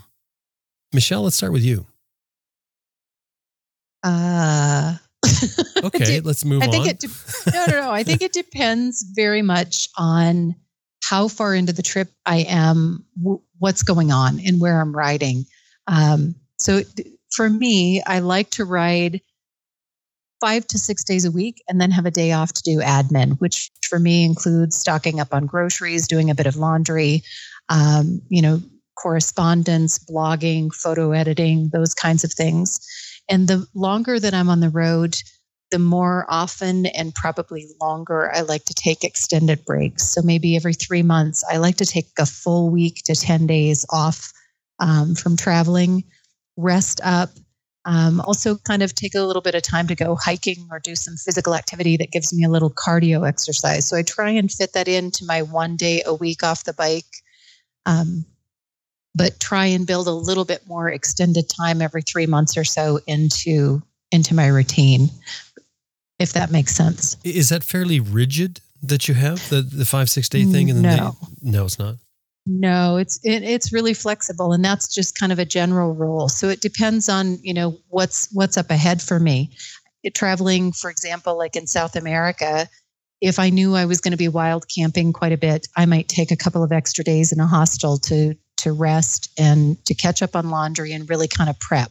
So stock up on groceries in my pantry for the bike, and then prepare for, say, a week or so of wild camping where I knew I was going to be away from water supplies, grocery stores, things like that.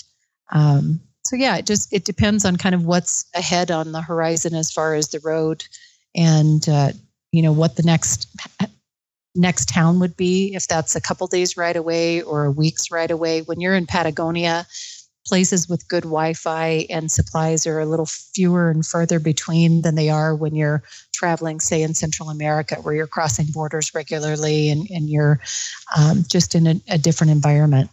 Mm. Elspie, how about you? I think for me and Magnus, we try and avoid routines, but rightfully said, you do get into a rhythm of travel. And Michelle is quite correct. It depends on what country we're traveling.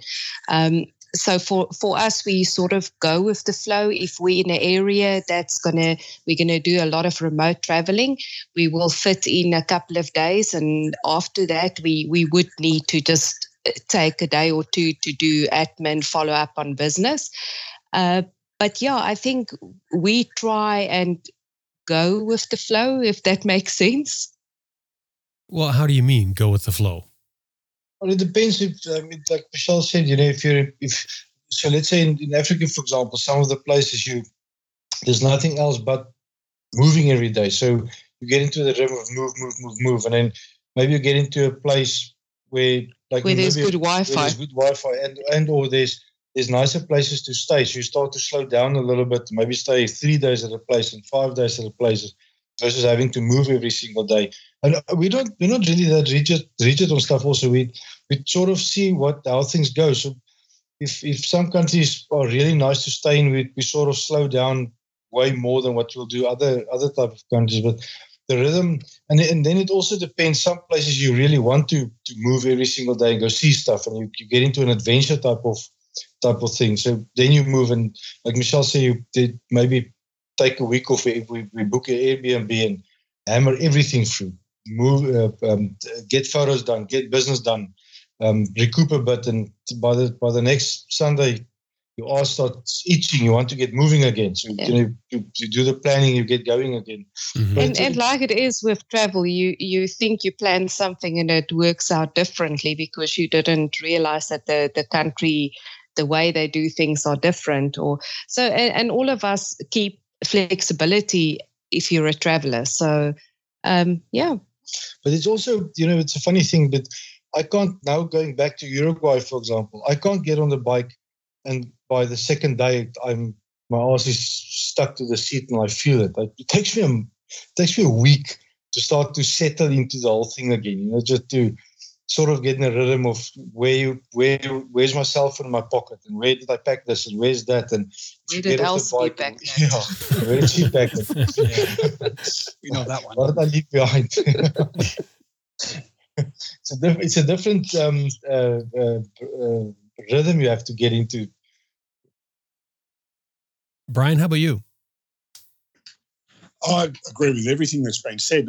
I think the rhythm of the road, if people that overplan, the rhythm of the road gets them in the end. They find out, well, I'm not going to do 500 Ks every day. It's too much, or I'm missing out on this and that, on that. And I think the rhythm of the road really does set the agenda for you. And I was just listening to Magnus thinking about getting bike fit. If you've been off the bike for a little while, you know, your neck might start to ache because you haven't had the helmet on, or your arm starts to ache a little bit more. Mm-hmm. And it takes time for your body to get used to the road as well.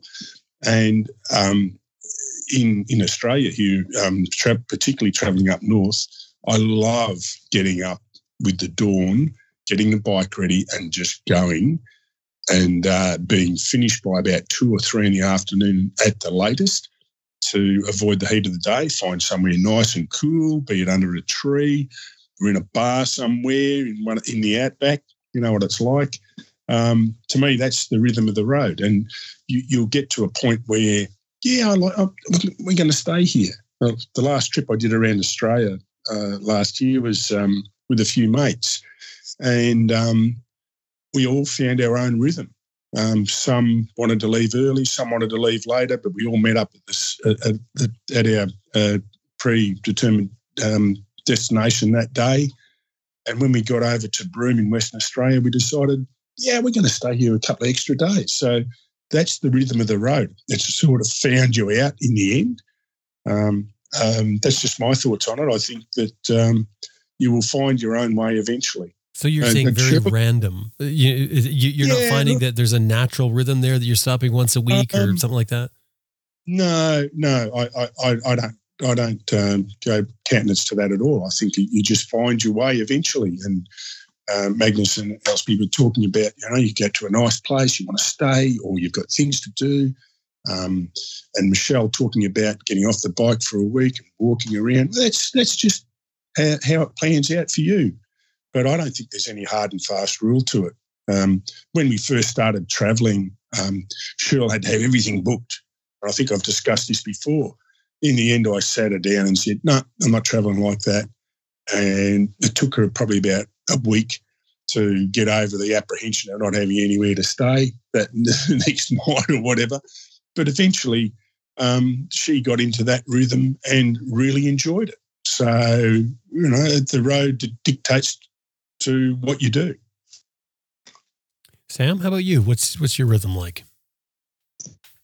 I think, Brian, you and Shirley and I would travel really well together because our routine is also getting up in the morning really early. As soon as the sun's shining, we're up.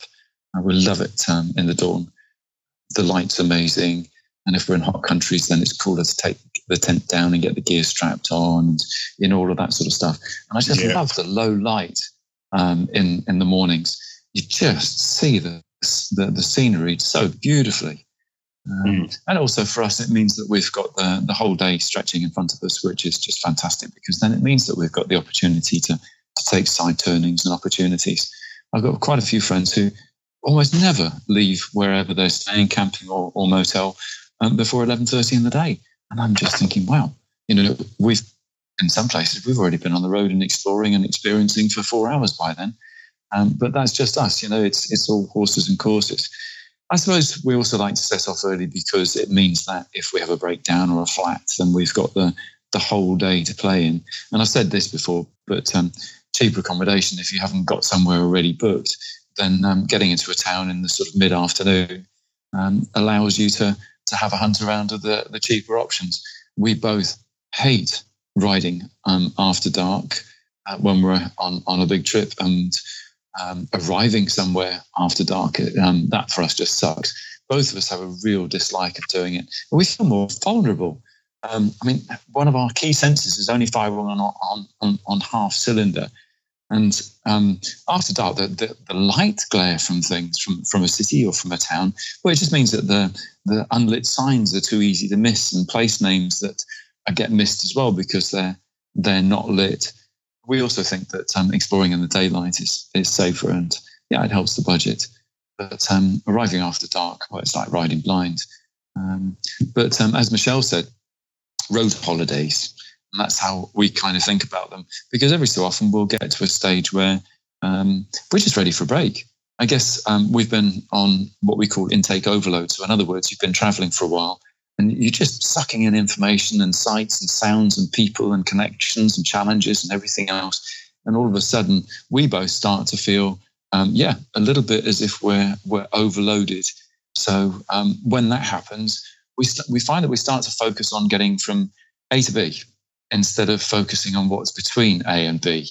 And when that starts to happen to us, then we know it's time for a road holiday. And to a certain extent, there's a bit of mental exhaustion going on with that, as that intake overload side of things. We've had some magic places where we've had road holidays. When I was in the early days on the trip, I road holidayed on Mission Beach in Australia. I've been working on a mango plantation, and it's hot, sweaty work. But if you've worked hard, then it's a great way to earn money. Once the pick was done, then we headed straight for the beach. There were 10 of us pickers and the processing crew. We were all backpackers and bums, and we headed for the beach and camped amongst the trees along the edge of the beach. It was white sand, turquoise sea, absolutely idyllic.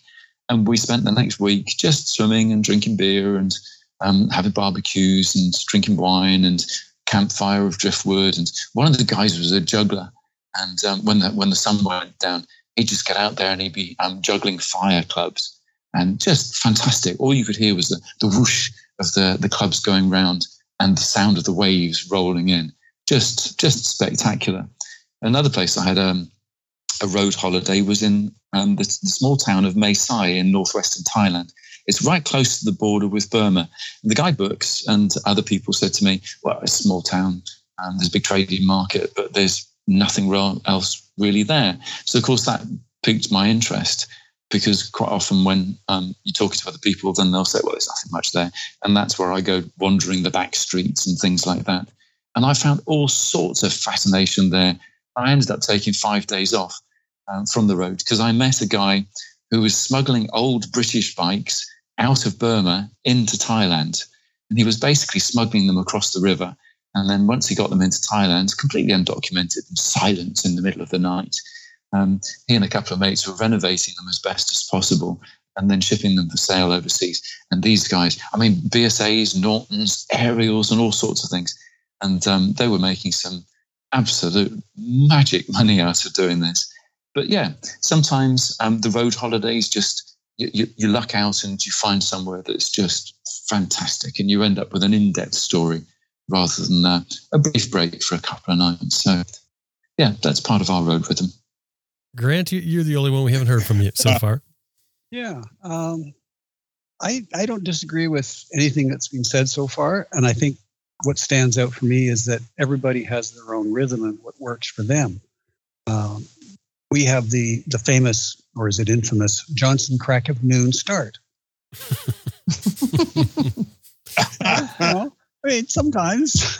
You mean it doesn't matter when the sun rises? It doesn't matter. You're getting up at noon no matter what. Amen to that. No, we're on the road at noon. Unless it's being a little bit later, in which case we'll have lunch and then we'll go. And it varies. We'll do that for a while depending on the climate. If we're in a hot country, no, we'll get up early and go early for sure. But if it's a milder climate, or even especially if it's a cold climate, get up later, ride for 4 o'clock, 5 o'clock at the latest, pull into town and find some place to stay. I agree completely with Sam's comment about riding at night. Forget it. Just don't do that. That's bad. And arriving in a strange town after dark and trying to find accommodation, it's quite likely it's virtually all sold out, or what's left you really don't want. I remember some places that Susan's gone into and she comes out very quickly and said, "We are not staying here. Next." I think Sam is staying there right now. I think the important thing is that you want to do some planning, and you get into a rhythm, you get into a style of riding, and it works for you this week, next week, and then it changes because you're in a different country, you're in a different climate, you're in a different mood, you're tired, you're not tired. Your plans will change, and that's a good thing because you're adjusting for serendipity. You're learning what interests you, and you're learning to just go with the flow. I'm always reminded of this couple that planned a Russia, Southeast Asia, Stans trip, and they had pre-labeled photo albums with the dates and locations, and booked every hotel on the way. Wow. Yeah, you know how long that lasted, don't you? The stress of sticking to a schedule like that is exhausting. And the worst it's way worse than just traveling. Well, unless you made the schedule so loose, like, with so much time in between, you could do that if you give yourself way too much travel time. I guess even then, probably isn't going to work. Nobody does that though. No. Everybody plans in advance. Too much mileage, too much distance, and too little time. That is the norm. Yeah, you're a genius, super duper pet traveler if you don't. But that even happens, Grant. That even happens on short trips. Think about it. Like if you're going across the country here, you do the same thing. We do the same thing. If you sort of have it planned out, and it's like you've got this thing, but you've got to stick to this schedule. We're gonna have to push a little bit further today because we want to make it to so and so. I know we always had the worst thing about all traveling. Everything we did was we have to catch that airplane or that boat. Mm-hmm. That was the worst thing on everything. We hated that. So we would always push it out like a week extra. And then we'd find out that we just barely made it anyway. Yes. That's fun. Sounds familiar. So much time. It's just... Yeah. So just, I think, keep in mind that flexible, what works for you right now in the current conditions, and it's okay to change it, and don't plan to do too much. Slow down and take regular breaks. It's like, in your regular job, you work a 5-day week and then you take the weekend off. And I bet every single person here listening to this can say, yeah, and I need that weekend too. The same thing when you're traveling. Mm-hmm. Put in 7 days, 9 days, 10 days, 15 days straight travel on the bike. You're worn out. We had a guy that wrote after 3 months of traveling, and he says, I don't think I can do this. I don't know how you long-term travelers do it. I've been traveling for 3 months and I'm exhausted. I want to go home. And it turned out that he had ridden every day for 3 months. Mm-hmm. Well, yeah, you need a break. You've almost answered the next question that I had. I was going to say, well, let's come up with some sort of formula that somebody could start with to find their rhythm, to find their personal rhythm. What would it be? Would it be travel for a few days? I mean, how would you explain it to someone? And anyone just speak up if you have a thought on this. How would you explain it to someone and they come to you and they say, I'm about to go on this trip, whatever the time, doesn't matter. Well, how should I start my rhythm for travel? Because you certainly don't want to go the 3 months and then find out you're burned out and not understand why. I think do the work week. Travel for no more than 5 days, take a couple of days off. After you've done that for a few weeks, then you can adjust as you need. Start with something that you're used to. Your regular rhythm of life is a 5-day work week and then a weekend off. Keep it up. That makes a huge amount of sense, Grant. I like that. I agree. Yeah. Never thought about that. As you get into it and you do what we do, we don't even know when the week is ending and when it's starting if you don't ask somebody. Mm-hmm. Exactly. But that's as you get into it and you adjust, things change. But you gotta start off with something, like Jim says. Where do you start? Well, it's a good place to start. Yeah. Yeah. One thing I forgot to say about if you want to travel first thing in the morning, what I always do is fuel up at the end of the day. So you get out of where you're staying, you jump on the bike, you don't have to go looking for a petrol station, you just go and ride. And you've got 100, 200 or whatever kilometres you've got before you pull up. So to me, that's I did break the golden rule once. Coming down Route 40, I think I've said this before, but we pulled into a town and went past the petrol station, and I thought, oh, yeah, well, we're looking for somewhere to stay. We'll fuel up in the morning. We're not going to leave too early. And, of course, coming down Route 40 there, the petrol tankers are very small, and there wasn't any fuel in the morning, so we had to stay another day and wait for the petrol tanker to come into town to fill up the petrol bowsers, didn't we? So, it's just one of those things. So the golden rule is, at the end of the day, fuel up so you're ready to go the next day.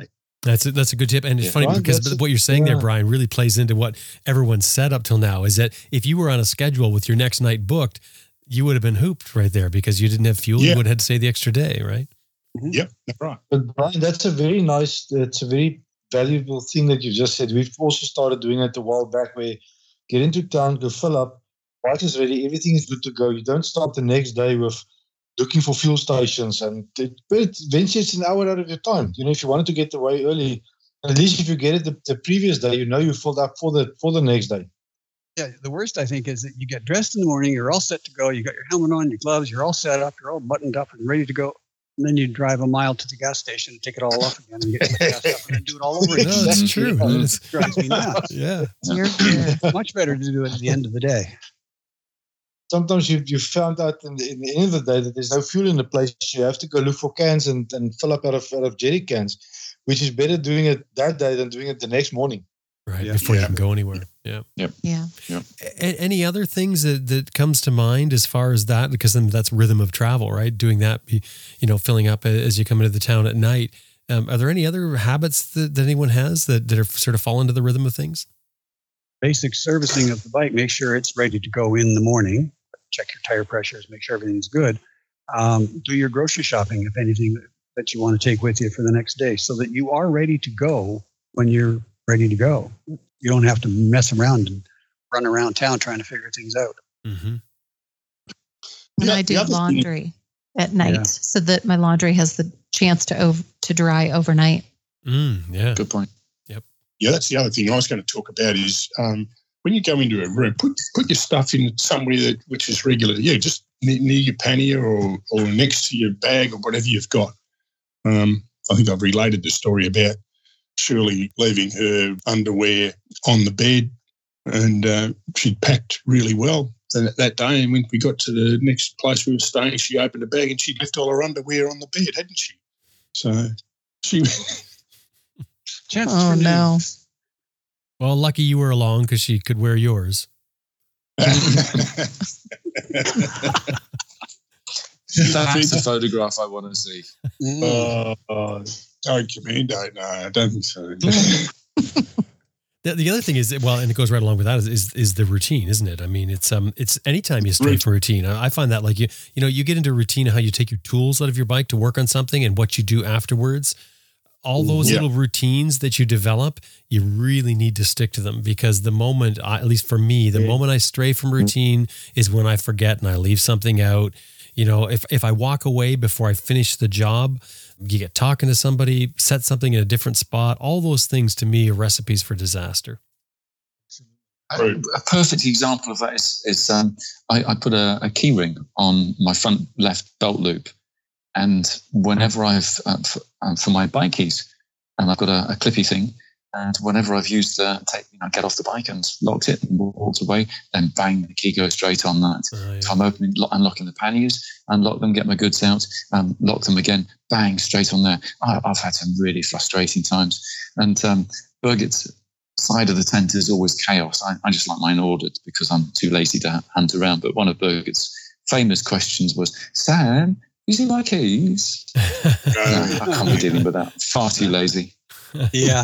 We have just talking about the routines in that. This Night Eyes is a brand of carabiners, but small little carabiners. I love that stuff because carabiners for everything. My wallet goes into that, keys goes into that. The other thing we've learned to that, because we've lost small little speakers everywhere, is that everything goes into a small bag. And when we unpack, because how travelers are, you unpack a room and it looks like you've been living there for a year.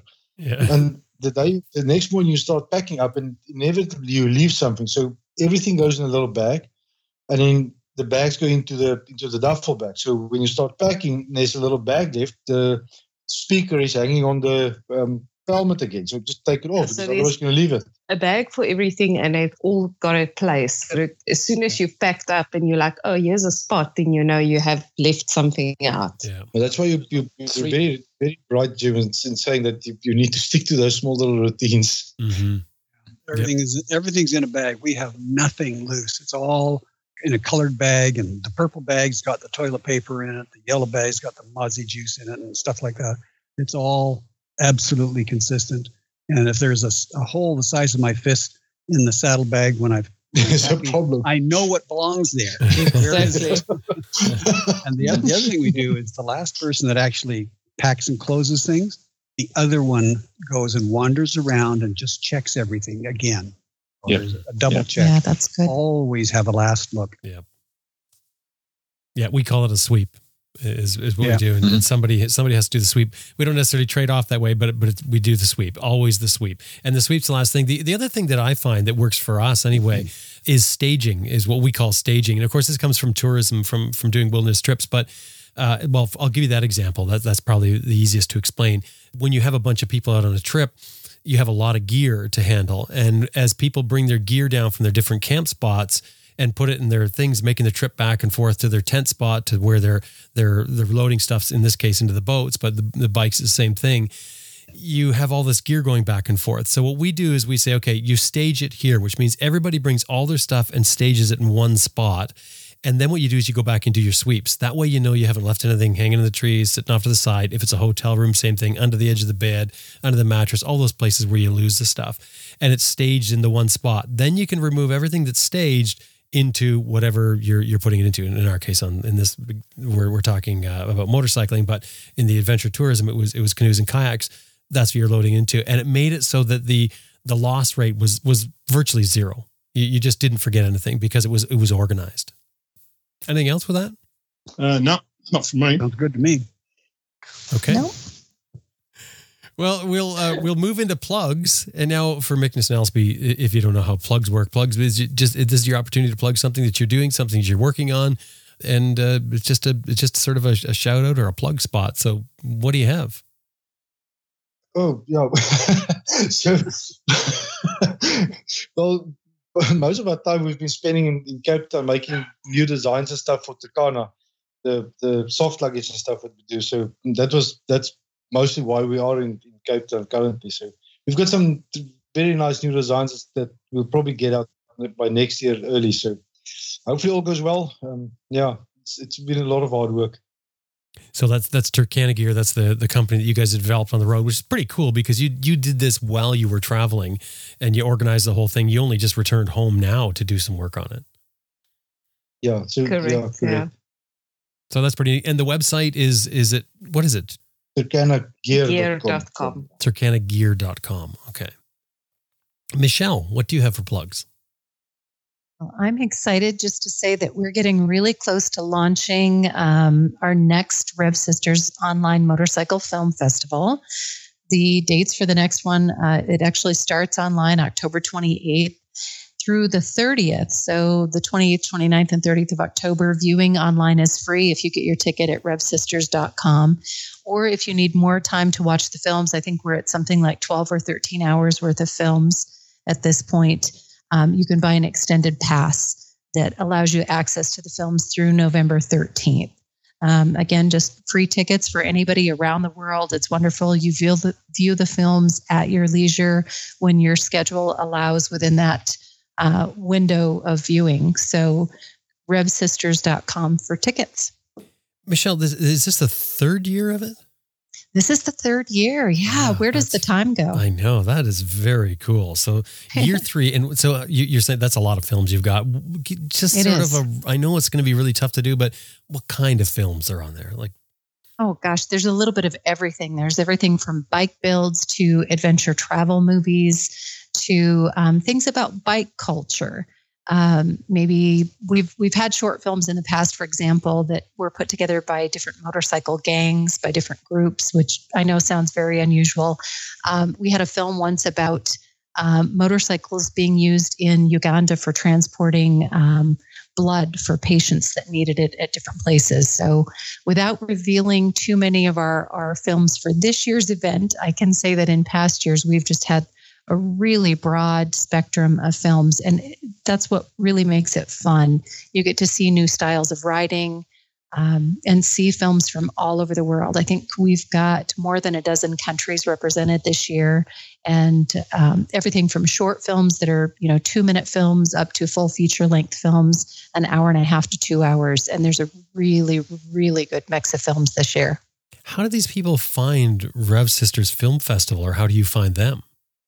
Oh, well, we do go out. So there are 3 partners, myself and Liza Miller and Shana Sanderson from here in the U.S. We go out and actually recruit. So if we've seen, friends that are working on projects or seen films in different places, we'll send invitations out. But we, thankfully, after a couple of years now, are becoming a little bit more well-known. So there are times that people seek us out, which is exciting. And the website is revsisters.com. Yes, it is. All right. Oh, that's great. Okay, Brian, what have you got?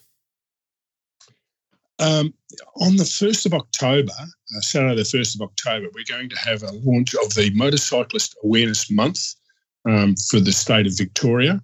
You may know that I sit on a panel which is called the Motorcycle Community Engagement Panel, which is chaired by the Minister for the Department of Transport in our government here in Victoria.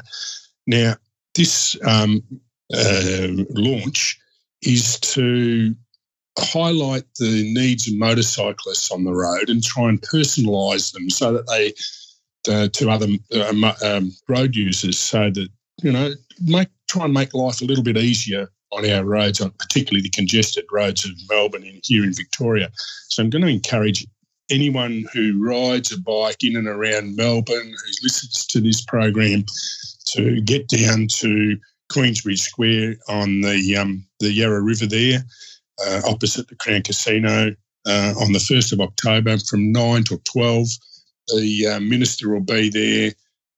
We'll have bikes on display. We'll have hopefully a police car, if I can arrange it, set up so that people can see how to set mirrors correctly in a car so that you can eliminate blind spots, so you can spot motorcyclists. And we'll be doing such things as having a Joe and Jill rider riding around Melbourne in peak hour traffic, and if you spot them, you ring into this radio station with the chance to win $500 worth of fuel, things like that.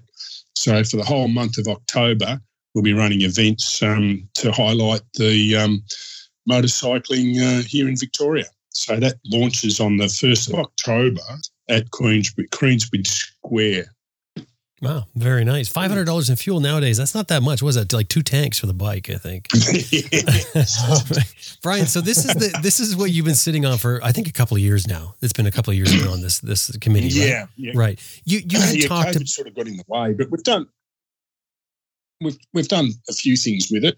We've created a what we call what's called a crash card with your details, blood group, etc. That on a little card that you put inside your helmet, that emergency service workers are aware of it, and hospitals are now aware of it. And then you put a little mark on the helmet. You have a logo you put on the helmet, right? A little dot goes on the outside of the helmet, so emergency service workers know that there's your details are inside the helmet.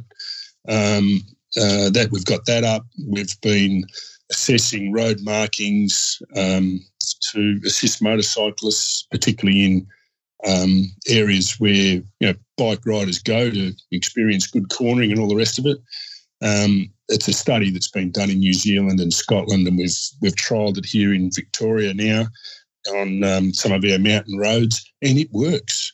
For inexperienced riders who don't know how to set up and take a corner properly and apex a corner and that sort of thing, it actually works. It surprised me, actually. So, but we've done things like that.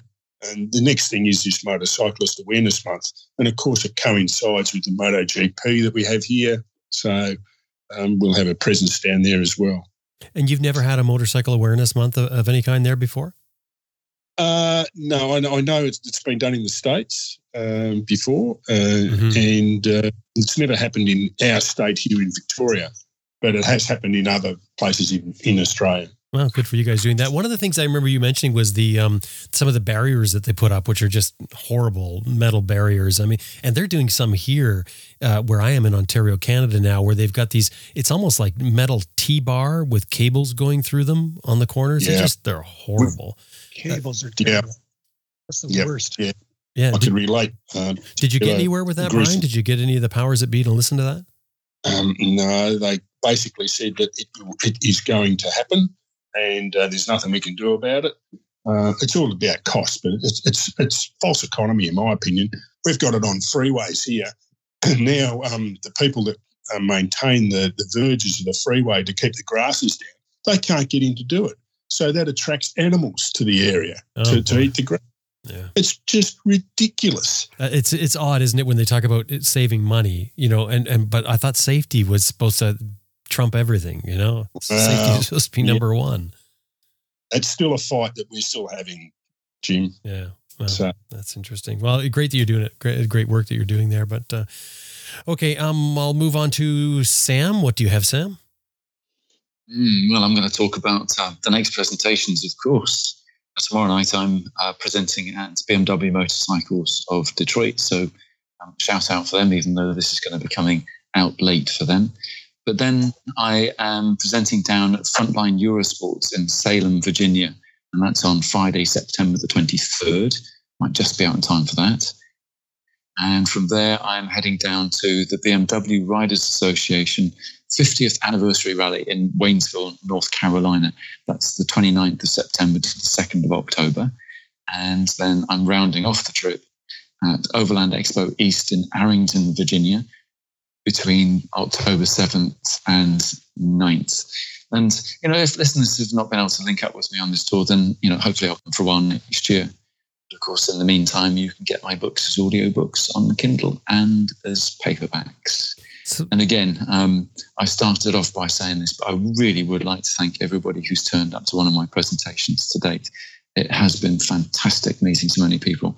And thank you for your support. It's great. Cheers. Sam, now, when you're at any of these, like when you're doing these presentations, do you have books and stuff there as well with you? Absolutely. Yep. I ship them out from the UK. So they're the colour photo versions. And it's been really, really good so far with book sales. Nice. And T-shirts too. I've actually sold out of the long sleeve T-shirts already, which is a bit of a gobsmacker. Yeah, and I was talking to you about those T-shirts. They sound like you've really done your research on them. T-shirts that you can actually wear. So that's nice. People like them, but there will be more. Grant, how about you? What have you got? Well, we have two travelers meetings left this year. I stand corrected. 3. We have Ecuador, September 24th to 25th. It's a weekend event. And a lot of people are looking forward to that. They've not had anything for a while, so that's going to be good. And then Germany is their 26th Germany Travelers Meeting, HU Travelers Meeting. That's 29th of October. They do 2 a year.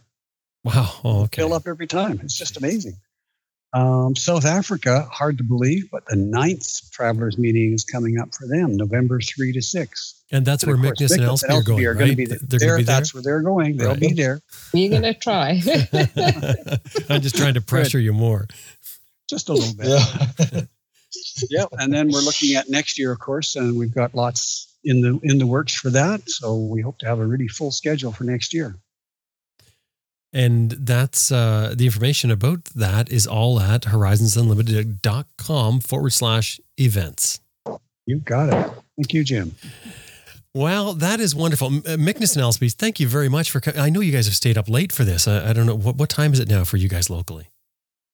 1:30 in the morning. 1:30. Yeah, so maybe we'll just drag this out a little bit longer. I'm curious how long they can stay awake for.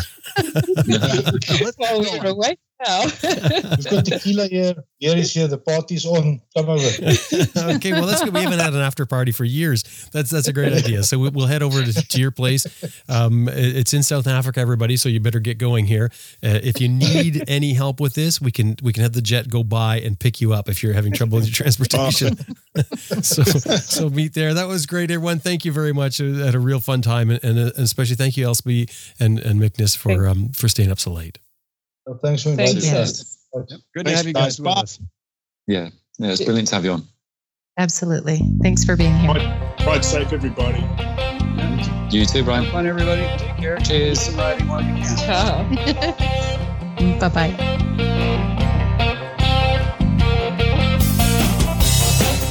Well, that wraps things up for this month's ARR Raw, and thank you to my co-host, Sam Manicom, starting with Sam Manicom. He lives in the UK. He's got 4 books and audiobooks that follow his 8-year motorcycle journey around the world. His website, sam-manicom.com.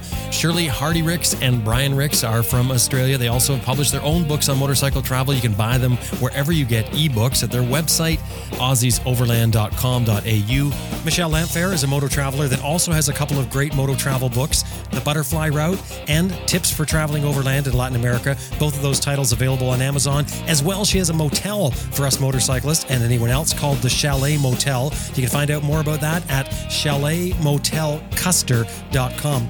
And of course, Grant Johnson is from Horizons Unlimited, which is the hub, literally, for our adventure motorcycling community. Horizons Unlimited has tons of up-to-date travel information, as well as a huge forum of dedicated travelers that connect you with other travelers. They also put on the hub meets around the world. You can see a worldwide list of hub meets at their website, horizonsunlimited.com. Special thanks to our producer, Elizabeth Martin. My name is Jim Martin. Thank you for listening. Join us again next time. Oh, and don't forget, if you want to get your question or a topic suggestion in here, drop by our website. You can also look at the show notes. I have some more information in here. You can make comments on the show notes. AdventureRiderRadio.com.